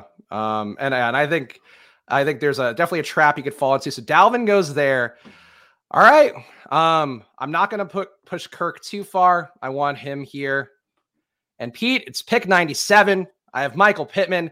We all know what that means. Time for a coffee pour. Anthony Richardson. We did it. We did it. With the Play jersey the hits, on. Kirk Cousins and Michael Pittman and Anthony Richardson are all on my team. You got to play the hits. It feels good. Feels good to put on more layers of clothing in June. We're back. How many times have you taken Anthony Richardson after ADP? This has to be the first time. I get tempted more now because he does fall in some rooms. I saw somebody got him in one of Pete's Discord channels at 120 yesterday, which, I had some palpitations seeing that one. But now I'm mostly taking him, Pete, when he's a discount because I'm still at 33% of them, so I have more than enough. I was going to take Tyler Boyd there, but River Rat, who is getting buried by their own avalanche, had to take Tyler Boyd. I'm going to go ahead and draft James Cook and continue with my Bills heavy build. Yep, I think that works for me. And shout out to the chat as well. People asking what's my exposure level now for AR. Actually lower than it was last week. I've not been going crazy on drafts, but in the BBM4, I am at 34% Anthony Richardson, not including the century. So again, Pete, getting down to reasonable levels. I feel like if I'm at a third, that is aligned with my bet, and probably even lower than I think the probability is of him hitting, which is normally how you would define ownership. What did you say you're at right now? 33. That's honestly not as bad as I thought. Yeah. I thought you were going to be over 50. No, I'm trying to time the pockets right, where if he goes down a little bit, I'll take him a little bit more. If he goes up a little bit, I'll take him a little bit less. But I think I've now gotten more than enough configurations of him to feel pretty good about my bet on him overall. But I still think, to me, it's like I view him as having a 50% chance to have the success that I want to look for. And in DFS, that would be like, oh, cool, you have 50% ownership. Obviously, in best ball, it's a little bit different. So if I have 25 to 33% AR, I feel like that's still commensurate with my bet, but not going crazy. Yeah, I agree. Love Star says you got it. The jersey should be reserved for only when you have over 50% exposure. I think you got to take it off. I think this is an unfair metric to have. I've been the person. I'm getting Leone tweets now of him highlighting me as somebody as held up as an example of when you're gambling, but gambling from a place of knowledge because of my AR bets. So this is my brand now. Nobody can take this brand from me. Well, Spags, you saying that you're actually now waiting to get him in drafts in the correct pockets and stuff showed a lot of growth. Although you do enable yourself by being like, Michael Pittman here in the 5th. Guess I got to take him. I wonder what that opens me up for later. It is a little bit like an addiction thing where it's like, oh yeah, I'll have this non-alcoholic beer, and then you get a taste for it, and you're right back on the sauce. But yes, I agree. If you take Pittman, you're almost definitely forecasting a little bit of AR coming your way. Exactly. No, I don't think it's going to get refunded. Everything's at ADP for our guy in the 7-hole. Yeah, they. Anytime you can torch a lineup to get just a modicum of attention on stream, you got to do it. I think, I had mentioned last draft that I wanted to, do I want to do that? I'm thinking about the Daniel Jones backdoor stack stuff again. Yeah, let's do it. We're going to grab Daniel Jones here, 8 picks past ADP, and then because I'll have a few different avenues with all of those Giants players to get some stacks here. But will you get a Rams bring back? That's the question. I could definitely be in the market for a Rams bring back. Definitely. Okay, I'm curious which one. Puka. So Puka's apparently really winning some people over in camp, which is fun. I think he's better than Tutu. Yeah. Yeah, I mean they're different players though. Like Tutu is going to be used more as like a vertical threat. And Puka, I think if he hits his ceiling, it's going to be like Robert Woods light, where he's more of a possession receiver over the middle. So I don't think those guys, their success is necessarily inversely correlated. All right, I'm going to take Damian Harris here to start hitting running back, as I talked about. I do want to go on a little bit of a run, potentially at running back. Anybody else? Yeah, you know what? I'm going to do what I did talk about with Pete last stream. I think Eli Mitchell's a really nice 0 RB or semi-0 RB running back, and all these guys are going to get snaps. So that's a nice start, I think, for my team. Yeah, those are your team is like very similar, the 0 RB build that I did last draft, where you kind of have the modified anchor with Sanders as the Dobbins, you get Mitchell, and then you start hammering some of this guys in the sweet spot here.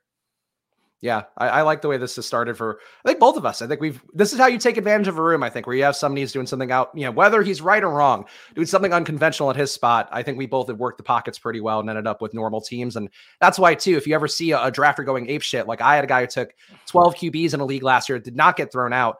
And I think it was in the big board. My team advanced, his did not. I think that's, learning how to work these rooms is probably as big a skill as anything. You know what I'm about to do? I'm about to select a guy I've not selected yet in BBM4. I need a Chiefs bring back. He's sitting here at ADP, my first Sky Moore share of 2023. I think he's a decent pick at this ADP. Like, he's apparently going to be getting at least a shot to be in that 3 wide receiver set, which is a good thing for him. Just more snaps for him would be a big part of it because he just wasn't out there enough. But if he's going to be out there running 40, 50 routes a game somehow, I would have no issue taking him in the 90s even. Yeah. I mean, it is nice to get, that last year, we memed him up into the 70s, but I do think, like, I've been taking Rashee Rice. I have more Rashee Rice than Moore just because Rashee was way cheaper to start. But when you start to look at the ambiguity in this room, and I mean, you can make a pretty easy case against Kadarius Toney. I think he's still a good risk reward proposition, but it's not hard to be like Kadarius Toney could just be nada. And then all of a sudden, if that's the case, it's Travis Kelce. And then what? This massively ambiguous wide receiver room. I do like Richie James late as well, but I want to be taking stabs on all these guys, even MVS. These guys can, depending on how things shake out. I think the ambiguity is our friend as far as how it's relating to their ADPs. Helen Eckler 69 asking, how exactly does an underdog draft get thrown out? Does it involve complaining loudly? I know that's something that Nick Rudman, who's going to be on Pete's randomizer this week, has talked about a bunch, but basically what they do is they will have an automated system that flags some stuff, and then they also manually review every lineup as part of that. So that's what they've said on Twitter. But, Pete, if people plug the randomizer then, because maybe you'll spin the wheel and we'll have to throw out a team at random. Yeah. No, yeah, that is going to be very fun. I'll get that tweet up either later today or tomorrow. And if you guys have fun prompts for Rudman that involve lifting things or protein powder or his love for the New England Patriots, you can get those marinating. But no, this is not a draft that they don't throw out drafts for people drafting poor structures. They throw out drafts for people who are colluding or drafting 20th round picks in the first round. That's how you get a draft thrown out. But just not knowing how to structure a team, no, we welcome those people in our drafts. It would be funny, though, if one of the randomizer spins was Nick Rudman, throw out a draft at random or pick Sky Moore at 101. I would say the conspiracy theorists would not enjoy that one. We should probably not give them fodder.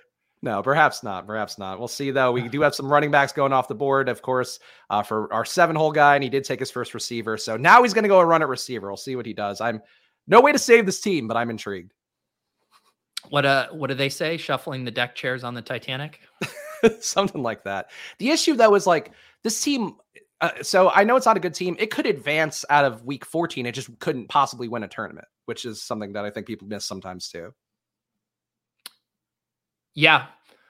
All right. I'm going to be on the clock here at pick 140. I have not selected a tight end yet. This is probably going to be a 3 tight end build. None of the kind of like premium 0RB targets have really slid here. So we've kind of wiped out a tier. I'm going to go ahead and grab Dalton Schultz. I have that big bet on Tennessee with Henry and Burks. And so we'll bring Schultz as a bring back for week 17, who also fills a positional need as well as an ADP value.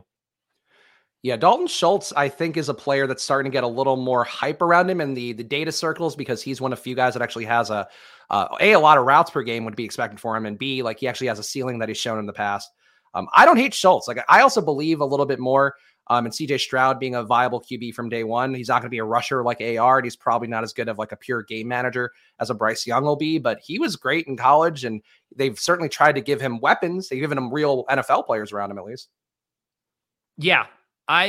This was another thing I wrote about in the newsletter. I was talking about how we've actually seen a ton of tight end fallers in ADP, and they all fall in like the round 8 to 14 range. So Waller has fallen a bit over the past couple of weeks. This is looking at ADP changes since the beginning of May. you also obviously see like the Dawson Knox, the Dalton Schultz, the Cole Kmet. And I think this is drafters acknowledging a bit of a tight end dead zone where they either want the elite tight ends or they want the punt tight ends at the end of the draft. And so these guys in the middle are coming down. I still want to be targeting these guys, A, when they're an ADP value, now they're falling, and 2, when I'm getting a correlation boost from it, which is what I got with this pick here. I think that guy took KJ Osborne early, so I can't get another Minnesota player. It does feel like we're getting very frothy in this room at receiver. I've got Shark? 4 running backs. Yeah, I'm going to taking Jalen Hyatt. Thank you. So I can take a different Giants wide receiver. Yeah, that wasn't an intentional snipe. It's like Thielen or Chark or Hyatt. I guess I prefer Hyatt, but I don't really. Yeah, I just like cost adjusted like Wan'Dale Robinson and Slayton more. I am going to get my Irv Smith share here.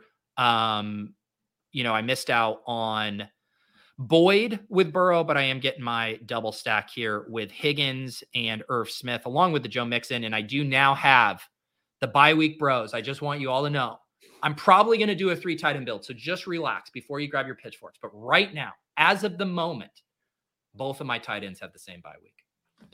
It's crazy. And I know what you're going to do with that 1 0-point week you would get at a position where there's 0-point weeks left and right throughout an entire season. The bye week bros, man, they're vicious. They're absolutely vicious. I could see being like mad if you post like a 2 QB bye week. And even then there's a couple that have come up. Like I know you and Corinne did the Hurts Stafford one. I've done that a couple times as well.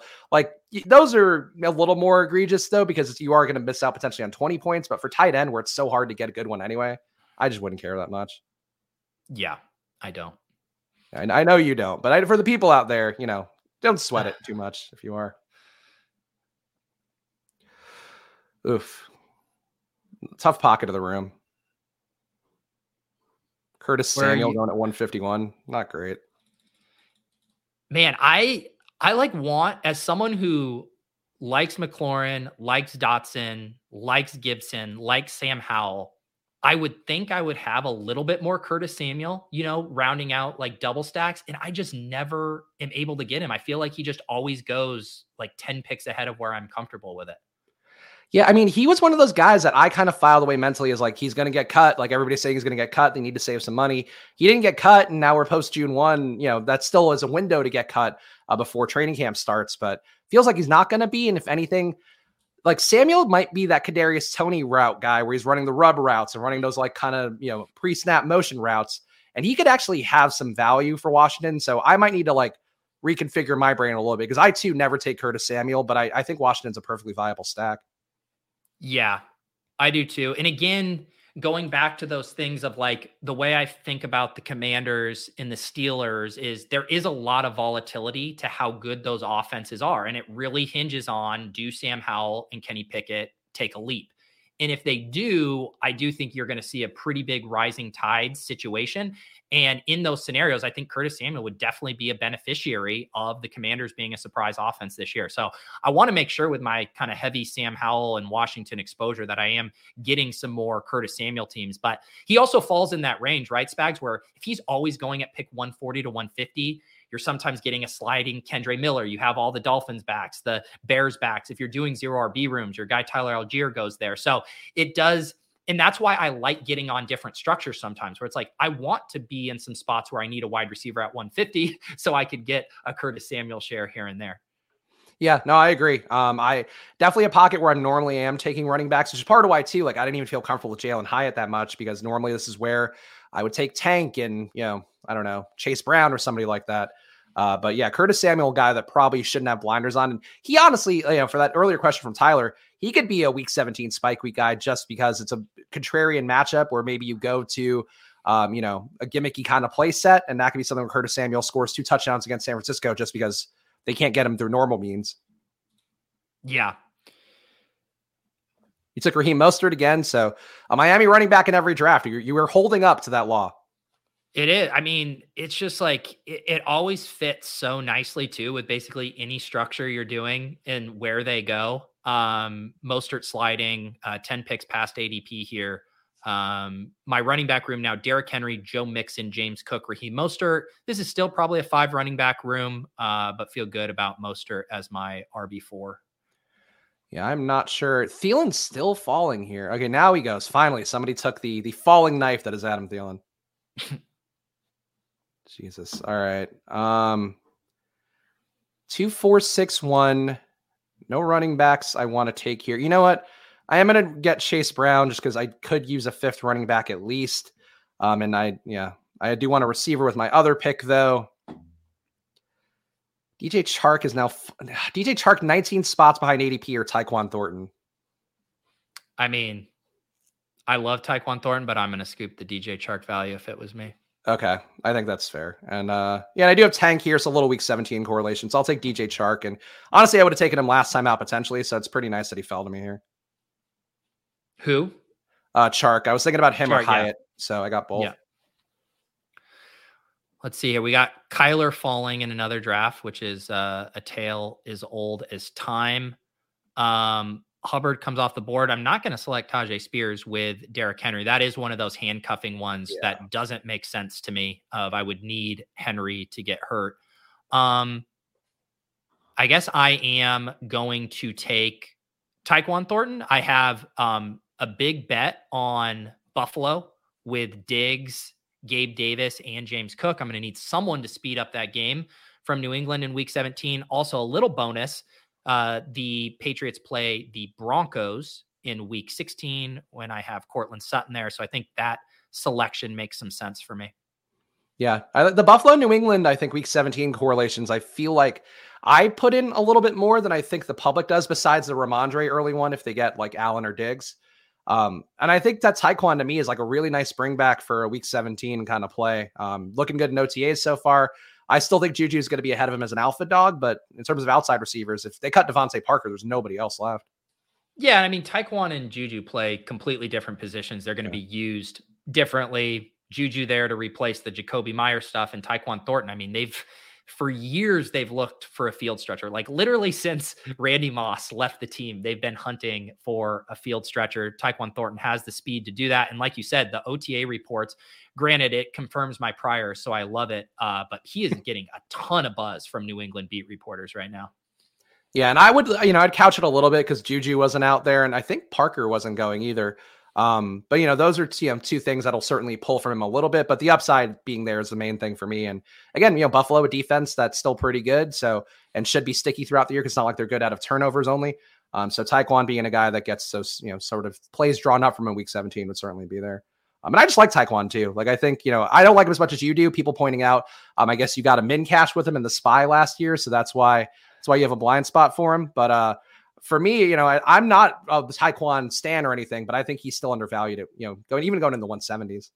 The problem is, and this is where we were talking about the Curtis Samuel stuff. We were joking about the Allen Lazard, Jacoby Myers. They're just the number, if we're being honest with ourselves, and you can make cases for guys based on correlation. We were just doing it with Curtis Samuel, but the type of profiles that historically can actually break out, the number of those that exist after round 10 is very small, like maybe 5 or 6 that like truly I think could do it. And I do think Tyquan Thornton fits a breakout profile. And I mean, the cost is still so cheap. I envision Tyquan Thornton rising a good 2 to 3 rounds from where he is now. I think we're going to get pretty good closing line value on him.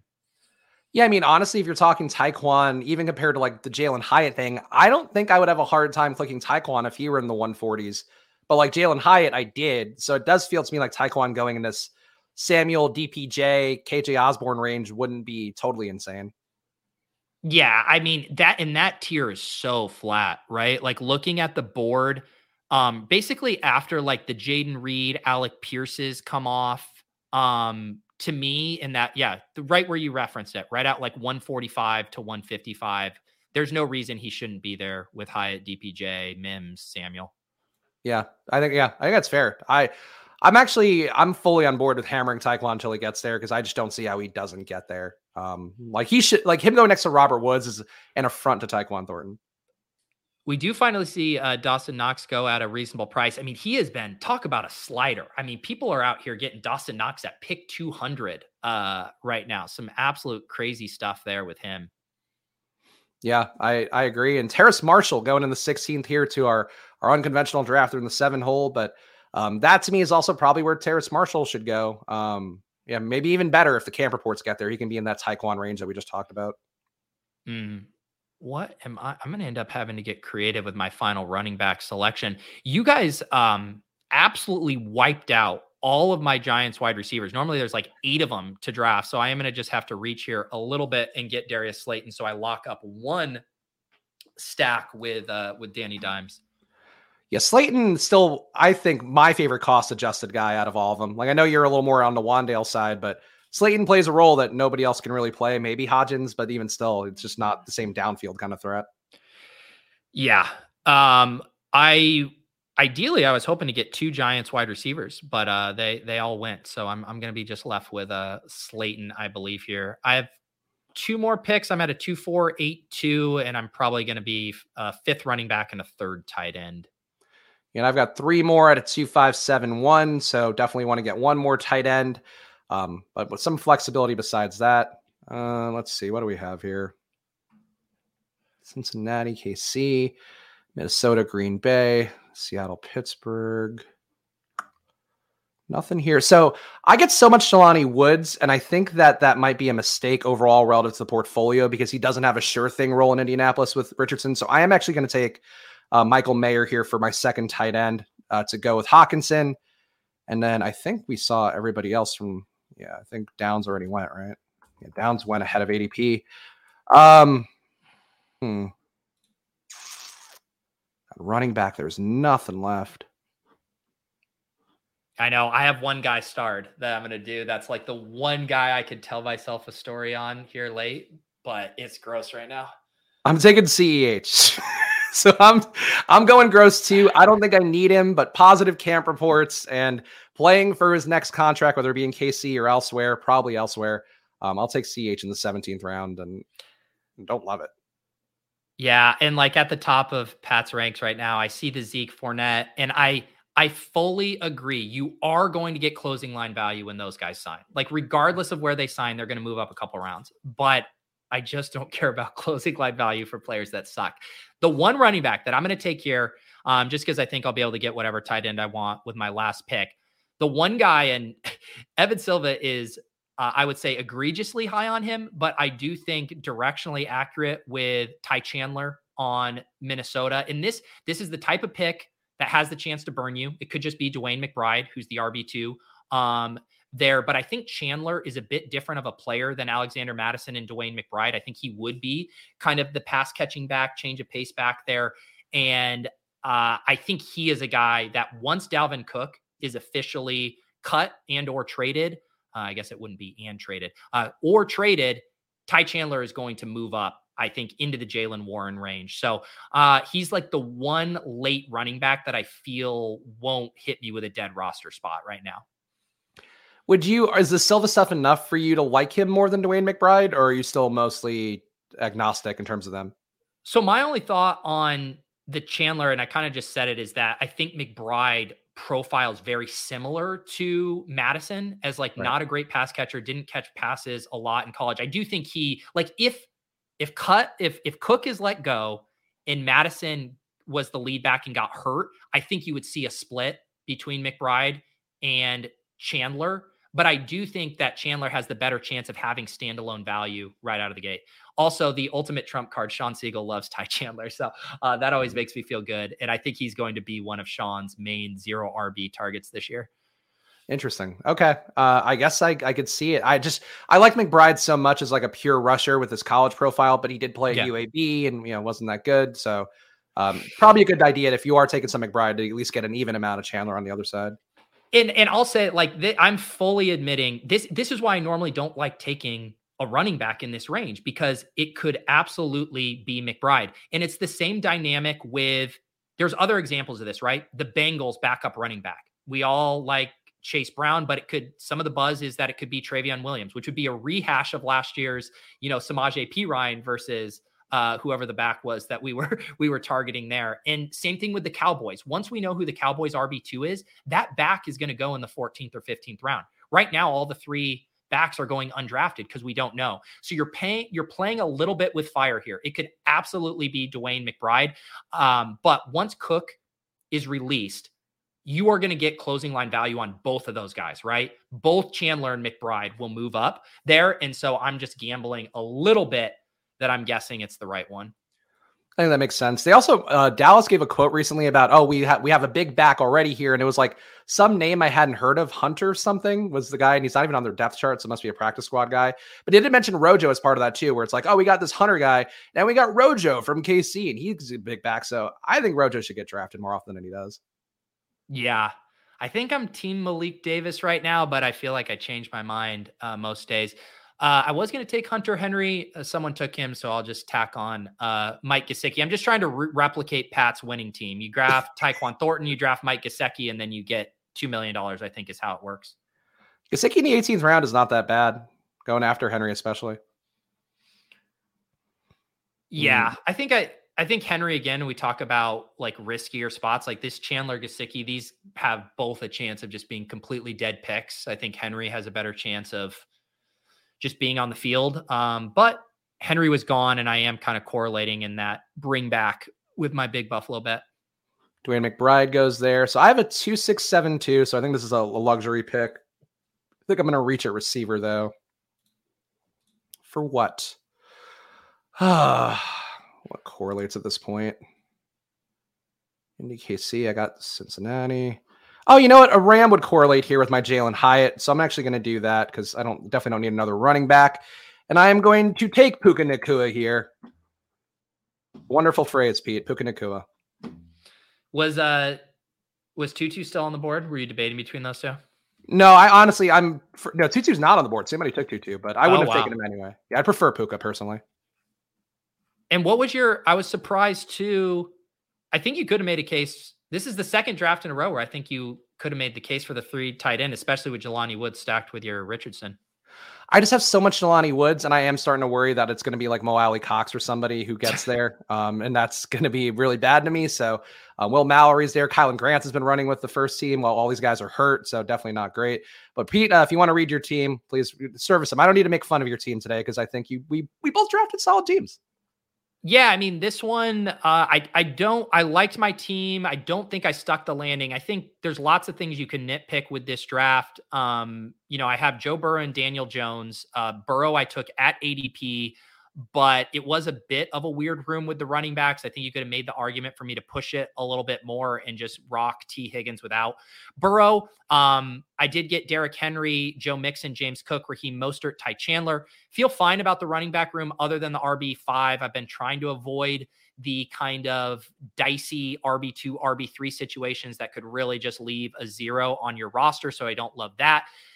Didn't mind how I recovered at wide receiver, though, despite the Mixon and Henry detours. I got Diggs, T. Higgins, Treylon Burks, Gabe Davis, Cortland Sutton, Sky Moore, Tyquan Thornton, Darius Slayton. So getting a bit of a bring back there in Sky for my big Bengals bet. And then my tight ends or whatever. Like when you go 3 cheap tight ends, it's like hard to poke holes in it because you spent so little capital. But Dalton Schultz, Irv Smith stacked with Burrow and Mike Gesicki. I think it's fine. It's not the best team I've drafted, though. I'm not like running to show people this one. I love that now that you've ripped off the Band-Aid of 3 tight ends and now you're just drafting them left and right, telling me to draft 3 tight ends. You're definitely more in on them than you've ever been at any other point.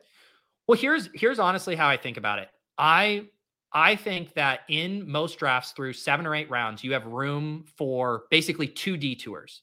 And that can either be like a second running back, an elite tight end, or an elite quarterback. And a lot of times early in the draft season, one of those detours for me was the elite tight end. But if I do want to get that second running back, Joe Mixon correlated with Burrow, or I want to get that elite quarterback, in this case, Burrow, I've now already kind of used up my 2 detours. I'm not going to be able to do an elite tight end. Then you're catching up at wide receiver. So you can't get a luxury, Freiermuth, Njoku pick. And you are naturally, I think, forced to the late tight end builds. Where I've actually changed is old me probably would have just done Dalton Schultz and Irv Smith and stopped and just been like, whatever, I'll go thin at tight end. And now what I'm coming around on is these third tight ends being stronger bets than a lot of the flyer wide receivers. Gesicki doesn't necessarily fit that mold, though, and that's why I don't like this team. I would rather have Hunter Henry to firm up that bet. But yes, that is kind of my thought process with 3 tight end builds in general. Did you hear Gesicki's running out of the slot, Pete? It's looking pretty good. I know, but isn't that like the same thing we heard forever when he was in Miami? That's not necessarily a good thing. And also without Juju going out there too, I think it probably does make a little easier for Gesicki to be running slot routes. So my final team, Kirk Cousins, Anthony Richardson at QB, no bye week issues there. Running back, Miles Sanders, Damian Harris, Eli Mitchell, Tank Bigsby, Chase Brown, and CEH. I honestly might not need CEH, but I took him. Justin Jefferson, DK Metcalf, Christian Watson, Michael Pittman, Kadarius Toney, Jalen Hyatt, DJ Chark, and Puka Nacua at receiver. And a tight end, I didn't realize I have a double week 13 tight end bye here. TJ Hawkins and Michael Mayer. So should have taken the third. Tisk. I am ashamed, guys, but what would make me less ashamed is if you guys subscribe to the channel. And Pete, I don't even know if you remember this, but you did say if you get to 15,000 subs on your channel, we get to 3,000 here on Splash Play, that Pete would lock himself in to do a little boozy show for us. So I'm going to throw that back out there. Forgotten to promote it the last few weeks, but get us to 3,000 subs on here, and Pete and I will get blasted, and then we'll be negligent in our care for our children. Yeah, I keep making like all these, basically what I'm going to have to start doing with these streams is like killing multiple birds with one stone. Like I'm going to be like, okay, Spags, I did agree to do this drinking stream, but I'm also behind on my Underdog Cardio Club streams. So I'm going to be drinking while running on a treadmill while we draft. That's what's going to end up happening to me at the end of the summer. Which would be the peak of content. That's really the apex you've strived for all these years. Exactly. Just me throwing up on stream, I think would be ratings gold.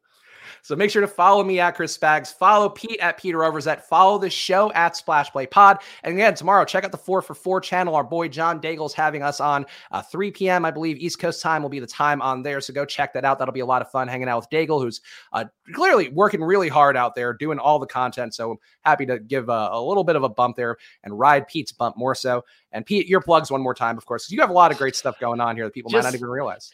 Just a classic Spags promotion there. You know, a backhanded compliment implying that Daigle's struggling over there, that we're going to give him a bump, but then also caveating that it's more my bump and not so much your bump. Just a classic Spags plug. Yes, I will be back. I need to check in with the guys from the club today. I think Andy actually wants to draft a Best Ball Mania team, so we might get draft number 41 this afternoon. Also, we'll be in the Fantasy Life Discord at 3:30 p.m. to do my weekly office hours. Have been having a lot of fun in there chatting about stuff. So if you guys want to come talk about ADP risers, Week 17 correlation, any of that good stuff. And then, like Spags said, tomorrow, doubleheader Best Ball Breakfast with Sean and Pat, followed by the Swolecast. I think we're going to draft, and then Spags and I over on 4for4. So just literally you could get probably 6 more BBM drafts from me in the next 24 hours.